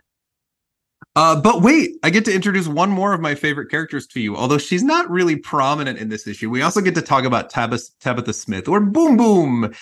Tabitha is, and I say this with absolute affection, kind of trailer trash. She's the question of like, what if Jubilee went like a little bit wrong?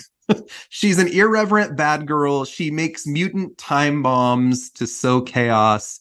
She checks herself out in the mirror, and she fucks her teammates, and she drinks a lot, and she is messy, and I love her for it in almost everything she's ever been in.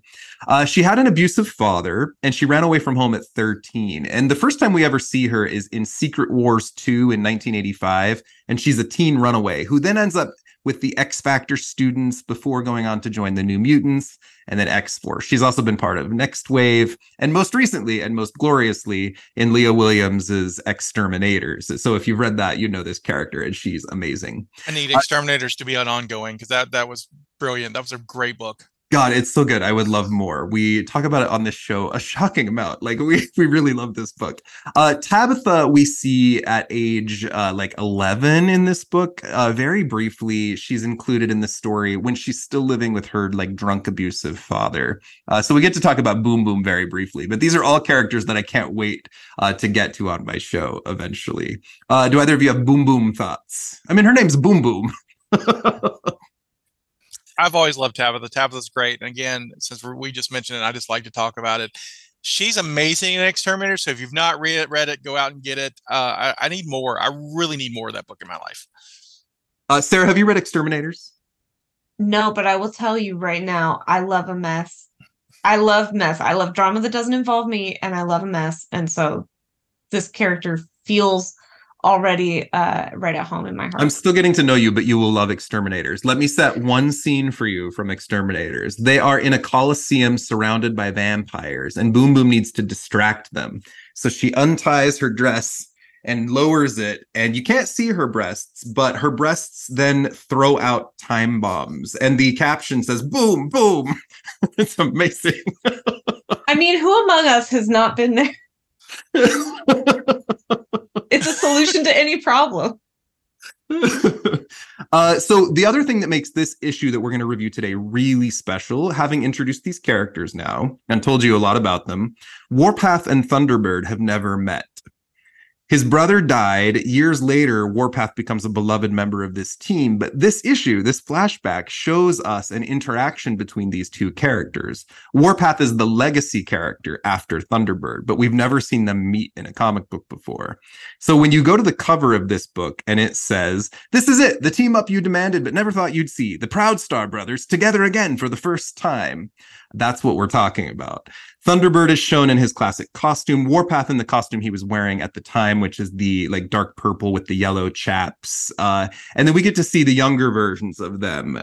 We get to see John in his Marine uniform sitting on the unconscious body of Edwin Martinick, who we'll talk about in a minute, with his brother James at his side. So this issue is special for that reason, and it's really carefully and beautifully written. John Francis Moore is the writer here. Moore is famous for a lot of books outside of Marvel, but at Marvel itself, he's written X Factor, Factor X, both Doom 2099 and X-Men 2099, the limited series X-Men Phoenix. He's also writing X-Force in this era. And I'm actually a big fan of this guy. I would love to have John on the show sometime. Adam Polina is the penciler. I love Polina's style. We got to talk about him a lot in my episode with Shelby Criswell, all about Angel Revelations. And then the inking team here is Mark Morales, John Holdridge, and Al Milgram, Richard Starkings and Comicraft on letters, and Mark Powers on edits. Any comments from the two of you on the cover of this book before I introduce this? I love the art style. I love the art style in this. What's great about this is that it's modern for the time, but it has that good throwback look. So it looks like you could have read this in the 60s or 70s. So I really, really dig it. I love the color scheme. It's great. Sarah? Yeah, I'm all about this cover. I love these costumes. I'm so about the Chaps era of superhero costuming. I love this cheeky little lapel and then the bateau neckline. Like, we're really giving some fashion here, which I appreciate. And then I always love a cover that has like, this is your superhero larger than life version immediately contrasted with your very human version of yourself. It just makes me happy. I just love it. There is Oh, go ahead. No, I love the fact that it has a sign. It's like, this is it because you demanded it. I love that gimmick. It's a great fun gimmick. So it makes you want to just take it off the newsstand. Yes, I did demand this, or I didn't know I wanted this, but now I do. Yeah, I really love this issue. I want to mention two more tropes very quickly, and we'll handle this delicately as needed. Number one, white writers in particular have a habit of portraying life on the reservation as people stricken by poverty, people stricken with like unhappiness, lots of alcoholism and abusive parents. And the portrayal of the Proudstar family in this issue is that they are a very happy, put together, lovely family unit. And I love that we break that stereotype already.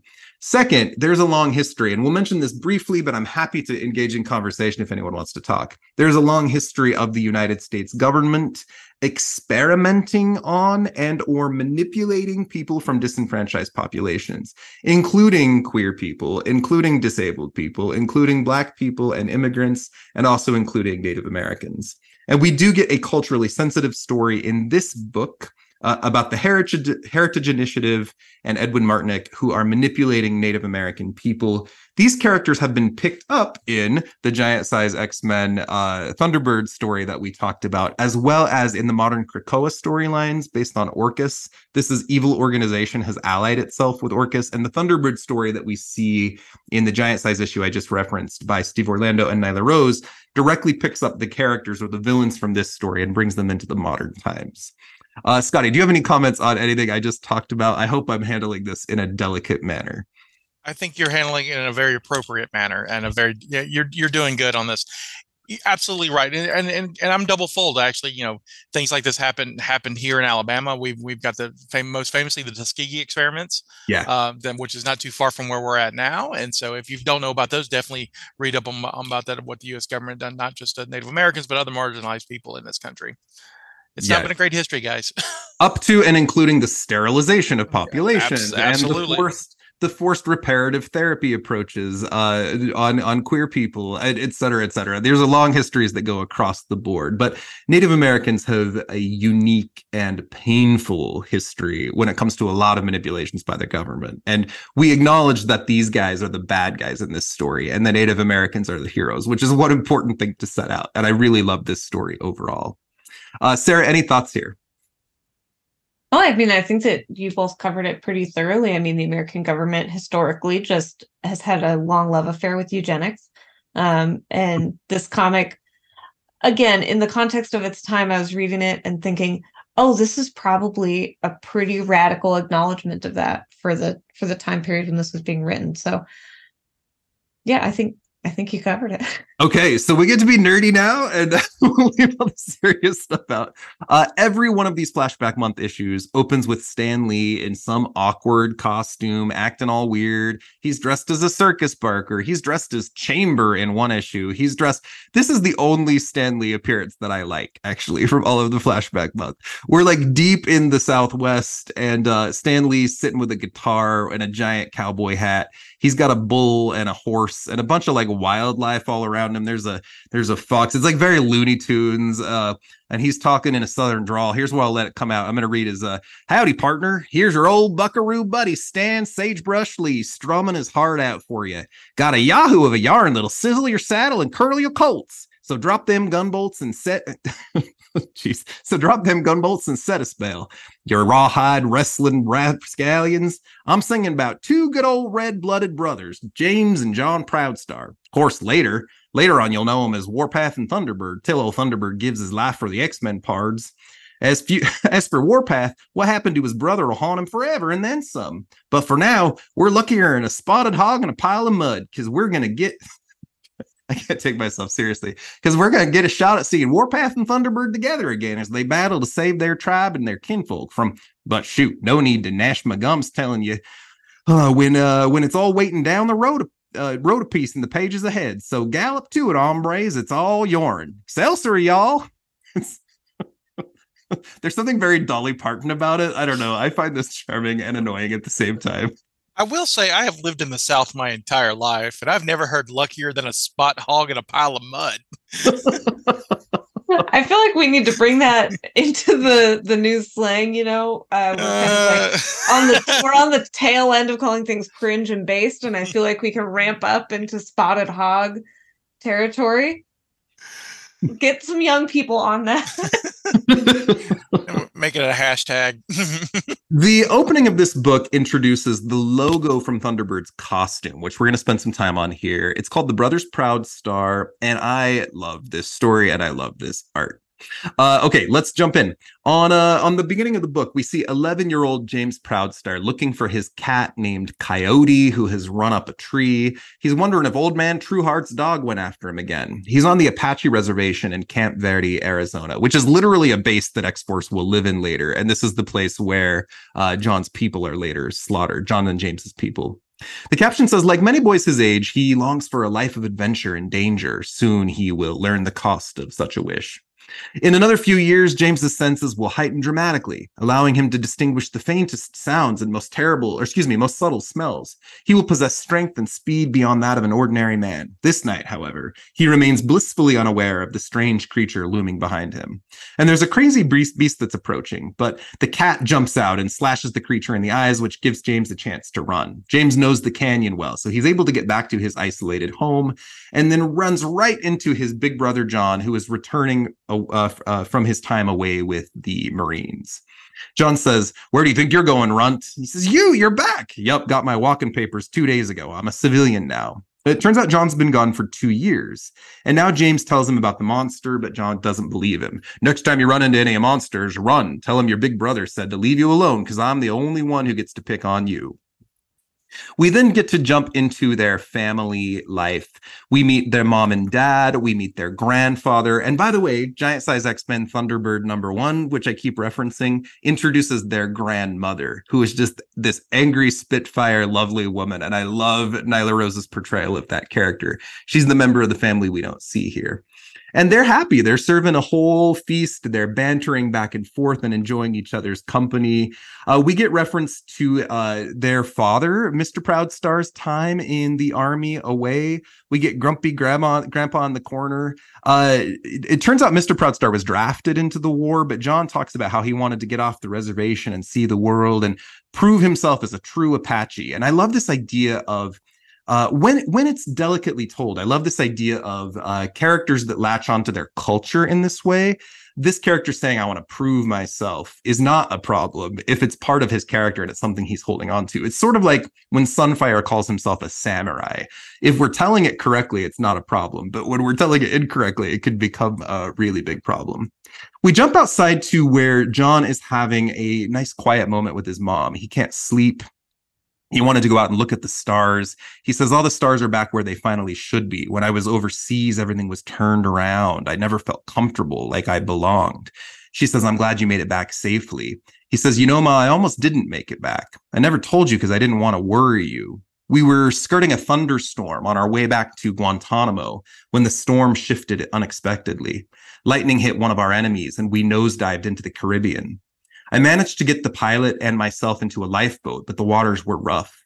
I figured we'd probably drown before anyone could rescue us. Then, suddenly, the sky opened up with a roar of thunder, and I swear I could swear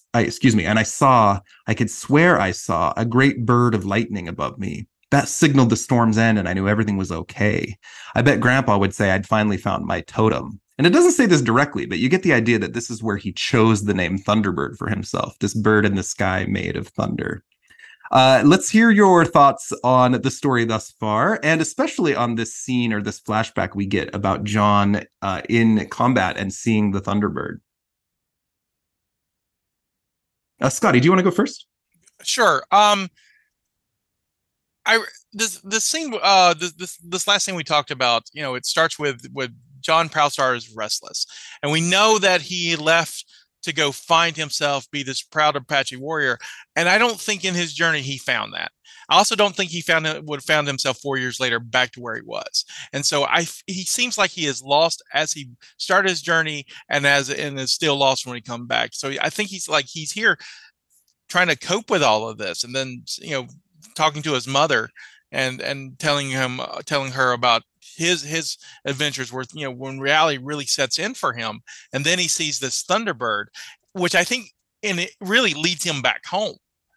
And so I thought it was really, really fascinating. I got a sense that it came full circle for him, where he just ends up back where he started.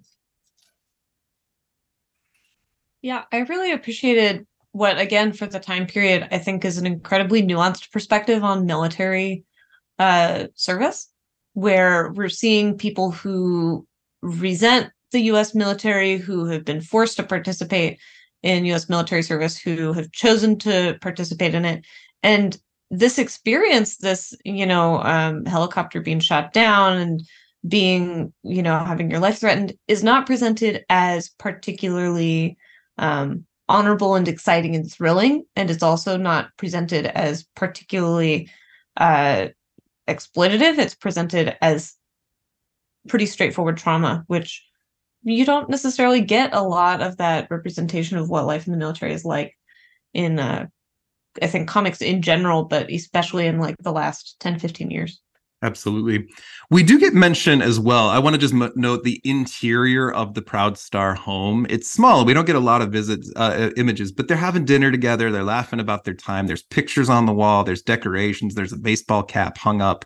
We also get a mention from Mr. Proudstar that when he was in the army, he served under Thunderbolt Ross, who is the famous Hulk character that goes on to become the Red Hulk. This is the Betty Banner's dad.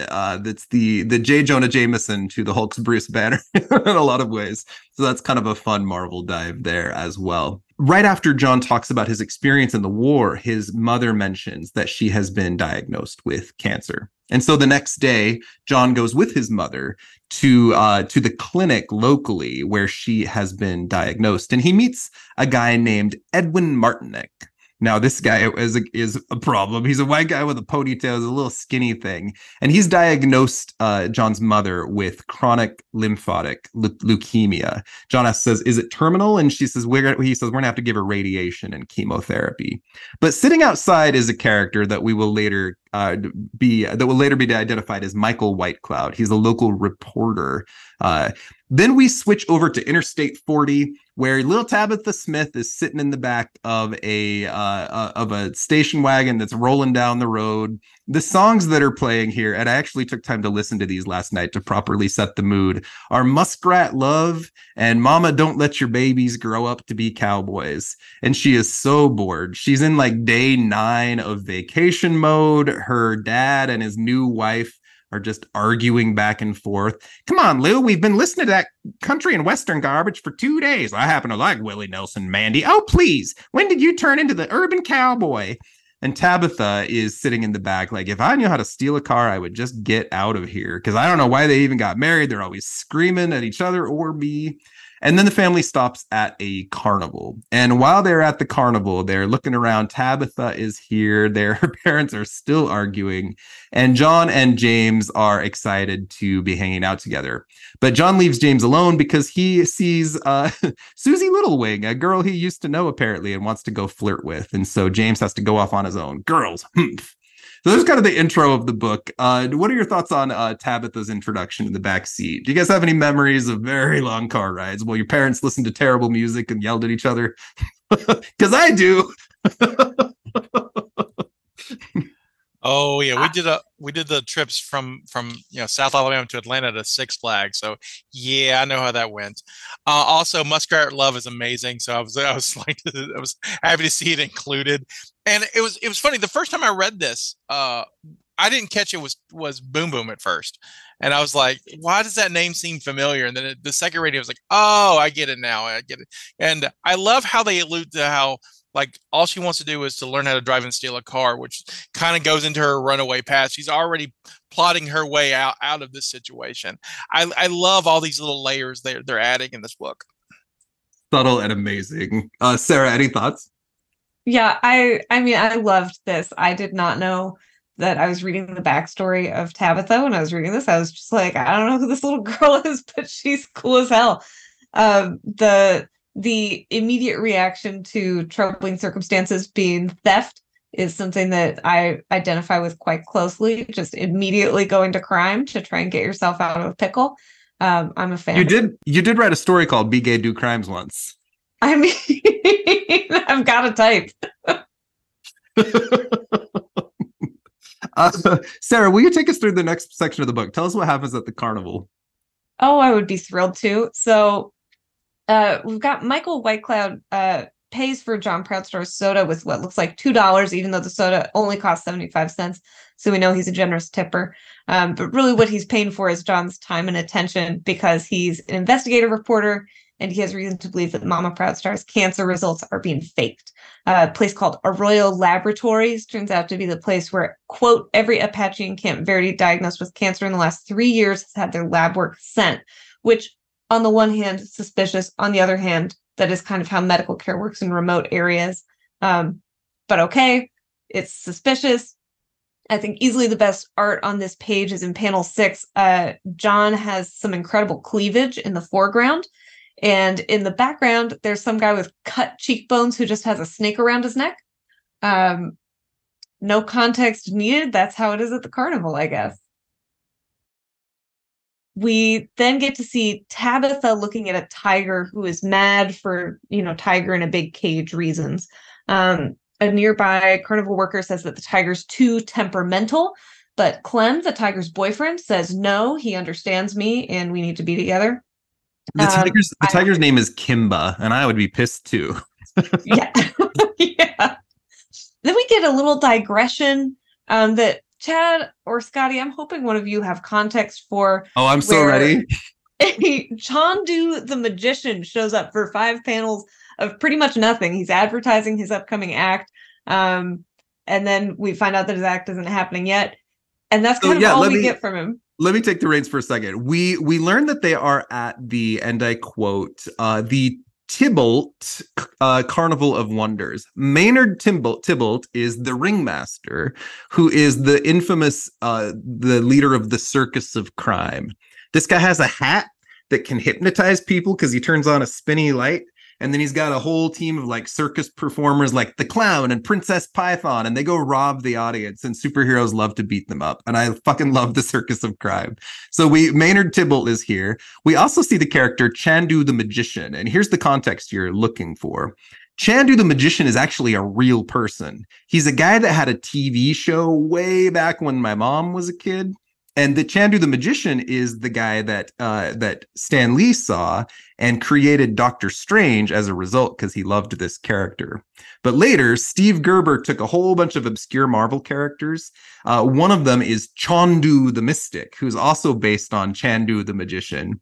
And he created a team of supervillains called the Headmen. One of them is a guy who has a human head on an ape body. One's a guy who his organs were shrunk, but his skin is all long and saggy. There are a bunch of real weird characters. One of them is one of my favorite all-time Marvel villains. Her name is Ruby Thursday. She just has a red fishbowl for a head, but it can like sprout arms and shit. And the fourth member of the team is Chandu the Mystic, who is this character whose head has been severed, and he just floats around in like a little apparatus. He's just a head, and he performs magic. Most recently, we've seen him in the Doctor Strange comics. He's the bartender at the Sorcerer's Bar. So this is just a flashback to, they're just working in a weird, obscure Marvel guy, Chandu the Magician, or who becomes Chandu the Mystic. So yes, there's context. Absolutely fantastic. I'm thrilled. I was reading this and I was like, Chad's going to know why the hell this is happening. Come to Graham Malkin Lane and get a whole education. Keep us going. All right. So James, bored and left on his lonesome, wanders into a tent to have his fortune told. The fortune teller inside is doing kind of your classic, like, appropriative amalgam of different fortune-telling traditions, in addition to pretending to be blind, which is one of the most classic sketchy ableist tropes that we get. It's handled pretty lightly here. She foresees the future in which John will die. She gets kind of wigged out by that, but doesn't tell James about it for reasons. She says, people will take advantage of my powers if they find out that they're real. Do you recognize this character? No, who am I supposed to be recognizing? It's Destiny. No. Destiny, Irene Adler, infamous for being Mystique's wife, a member of the Quiet Council. She is in this carnival working to support themselves for some reason, and she gets this deadly vision of a mutant dying in the future. She also crosses paths with Warpath.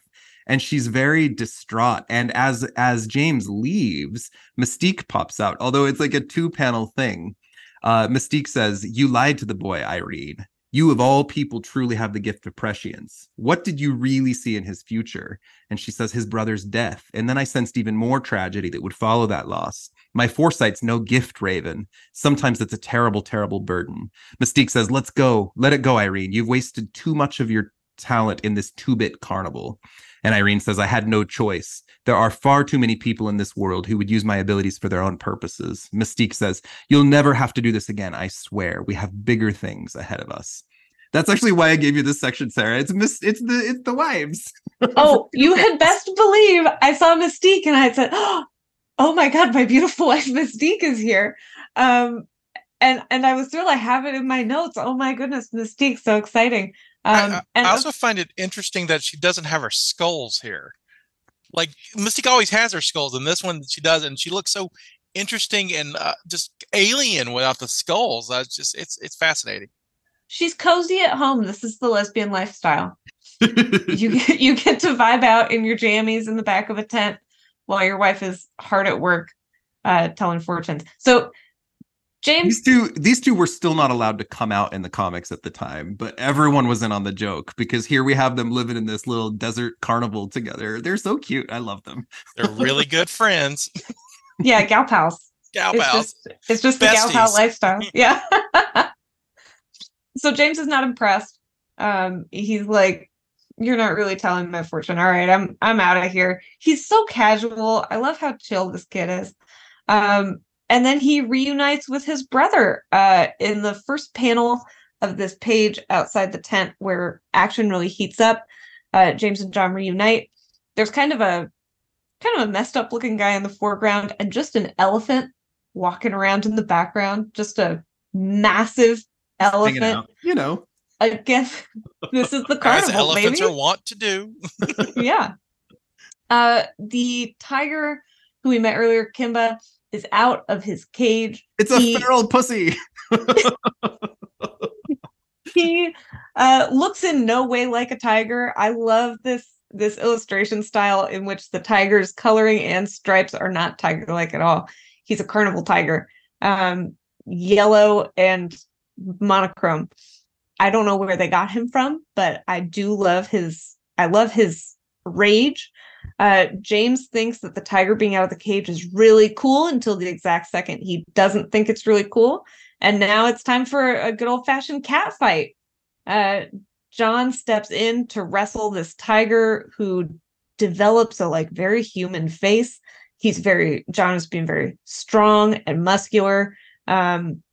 Honestly, the tiger doesn't look like it's that interested in the fight, but John overpowers it, holds it back until a carnival worker can come and shoot it in the head.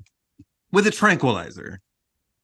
Is that a tranquilizer? Yeah, for sure. It's like embedded in his fur, right? There's also a caption that mentions that John has become aware that he's getting stronger and faster over the last few years, but he doesn't know he's a mutant yet. And this guy loves to wrestle an animal, right? In Giant Size, he's fighting a buffalo. Here he's got a tiger. He's got a trope.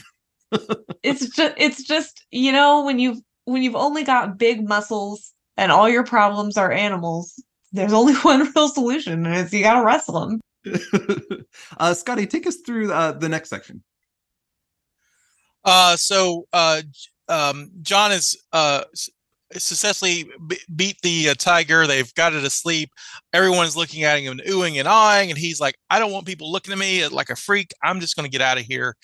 And then the head of the carnival, Mr. Maynard Tybalt, shows up and says, you're great. You would be a great addition to this carnival. Come join us. And he takes his card and is like, I'll think about it. It's called the business card says the Ringmaster's Circus of Delight. It'll later be replaced with the Circus of Crime.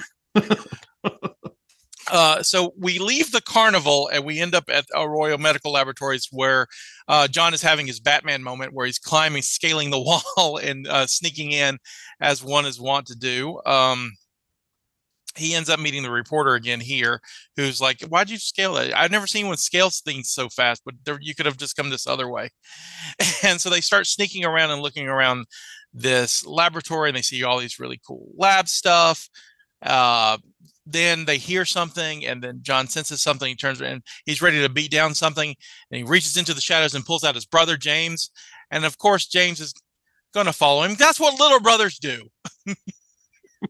Little brothers follow big brothers. And so they do why did you follow me? It's like, well, it's a Tuesday. I needed something to do. And they look around, they find all these fetuses and all this weird experiments going on. And the reporter, he's going to take pictures, and he's like, yeah, and he hears from behind him, take all the pictures you want because you're not going to leave with them. And you see Dr. Murtick, and he's got James hostage. And of course, fighting ensues. The evil doctor is talking about, I've been using your people as guinea pigs. I'm really interested in mutations, and since your people is so close to atomic and nuclear testing, we think your DNA has been irradiated. And so, but also I've been experimenting on myself too because I am an evil scientist. And he turns into a monster. And so they get into a big fight there. And to the point where John is holding down the monster, and James comes and shoots him with Dr. Murtick's gun. And let's see. So there's a long history of organizations in X-Men comics that are trying to appropriate mutant genes. Yes. I'm going to take the genes out. I'm going to splice them into my own. This is most famously explored with the really creepy U-Men who will take people's eyeballs out and put them in their own so they have mutant powers. But this idea of experimenting on people, and then this guy's also turned himself into like a Jaguar man, is something we're seeing Orcus do in the Krakoan era. So that's where these characters come back. And again, this story is very directly picked up in the Nyla Rose Steve Orlando issue I mentioned. Yes, it's just really interesting. The monsters this is what surprised me most about this is that it's brief. It's only like the monster fight's only like 4 panels, and then it's over. It's just a quick little fight. They call the police. They get everybody out of there, and the monster the doctor is like, well, I know that you, John, are obviously genetically enhanced. There's something going on with you. He doesn't quite use the word mutant, but he knows there's something up with him. And he wanted he talks about when his mother was younger that was exposed to a fallout from the government test, and I want to see if that exposure affected her children. So now he's really interested in him. And this is a trope that's picking up on the stuff from the early X-Men, where a lot of characters were like, the reason you're a mutant is because your mom or dad was exposed to radiation or near this atomic blast, which is another interesting thing here. And we also have direct reference historically. For example, if you guys have seen the movie Oppenheimer, which is actually really great, one story that it leaves out is there were native people who were exposed to radiation from these blasts during those tests that ended up with cancer and long-term problems as a result.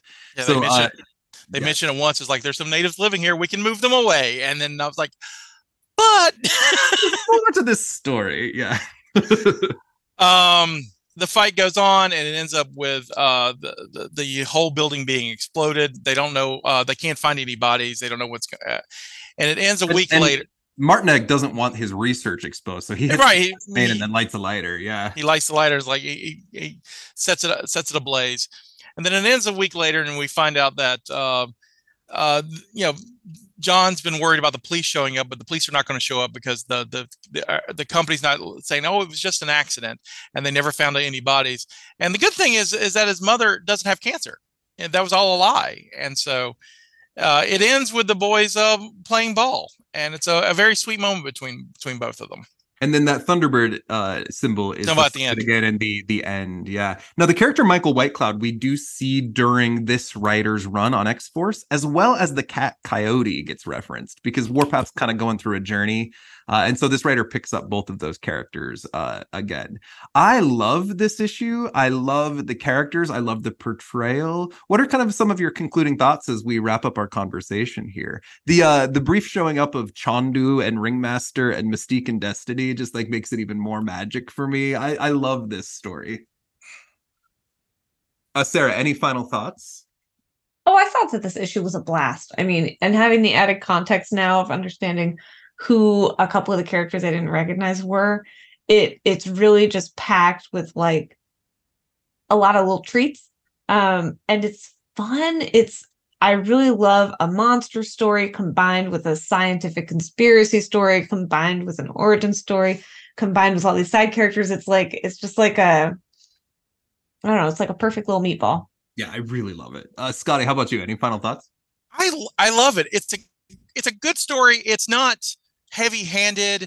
It's informative. It shows a different light to some American history. So, some people can look deeper into.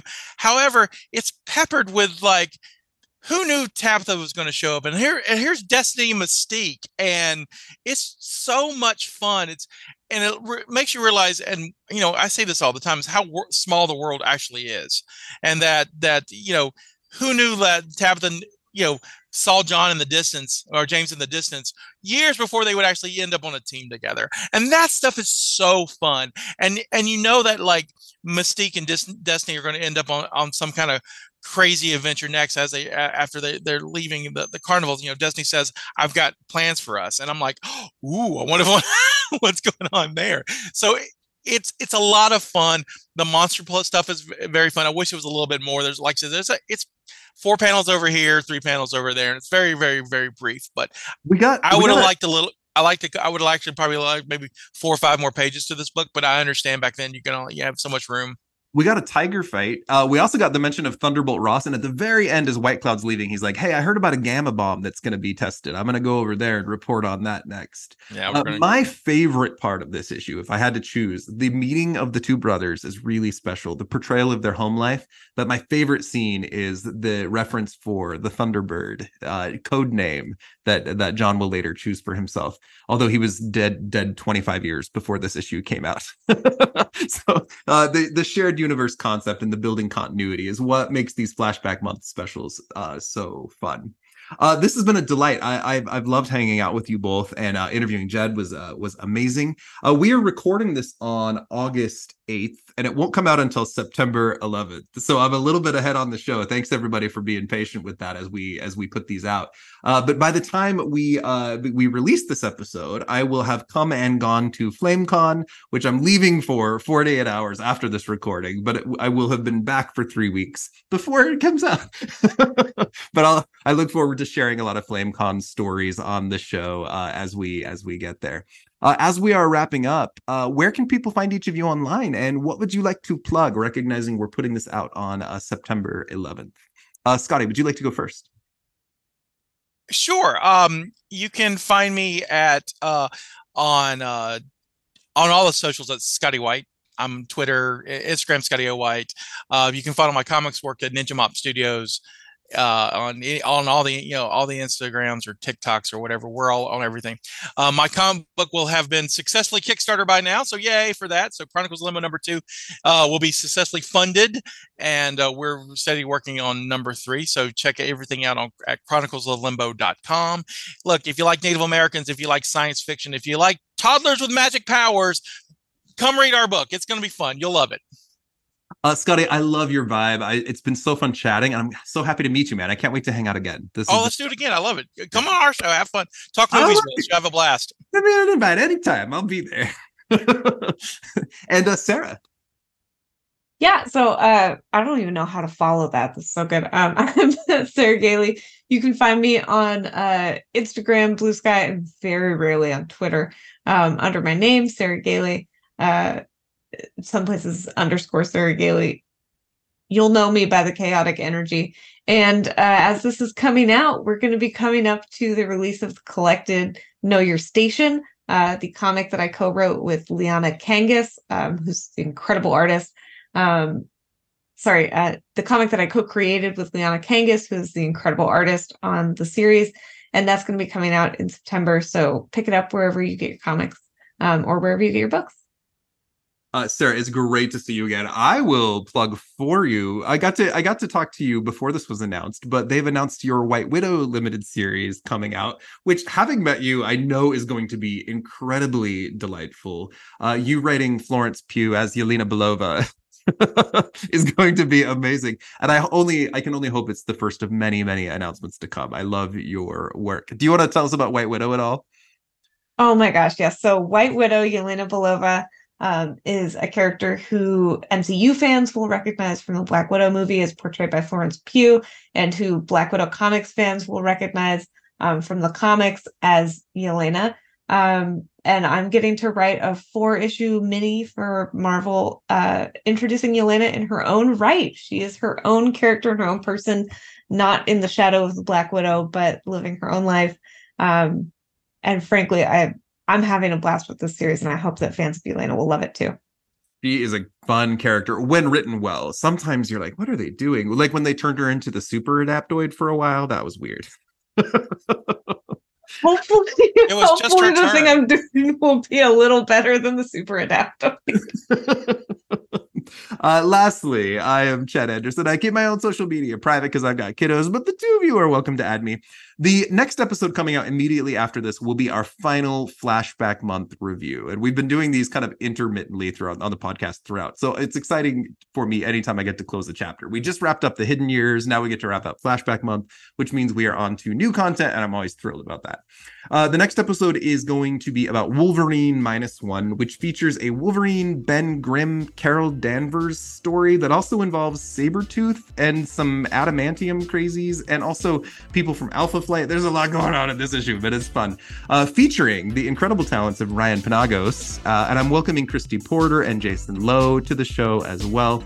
The next Patreon episode after this will feature the really, Sarah, this is a character you would love. This is a messy, chaotic, crazy Sienna Blaze with my friend Arturo Rojas, and that's going to be fun. So we will get there then. And we've got plans extending into later in the year, which I'm really excited about, so I will keep you all posted. Thank you, Jed. Thank you, Sarah. Thank you, Scotty. We will see you all back here next time on Grey Malkin Lane.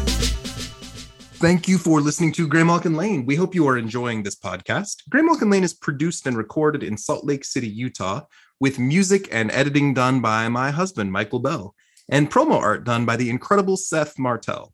Look for us on Patreon, where we are releasing weekly episodes about obscure characters and facts. It's a great way to participate with the podcast for only just a couple of dollars a month, and it helps support what we are doing here. Also, the best way you could help Grey Malkin Lane is by sharing and liking and subscribing, but also please leave us a review wherever you listen to your podcasts. We'll see you back here next time on Grey Malkin Lane. Say goodbye to your credit card rewards. Greedy corporate mega stores, led by Walmart and Target, are pushing for a law in Congress to take away your hard-earned cash back and travel points to line their pockets. The Durbin-Marshall credit card bill would enact harmful credit card routing mandates that would end credit card rewards as we know it. If you love your credit card rewards, tell your lawmakers, hands off my rewards. Tell them to oppose the Durbin-Marshall credit card bill.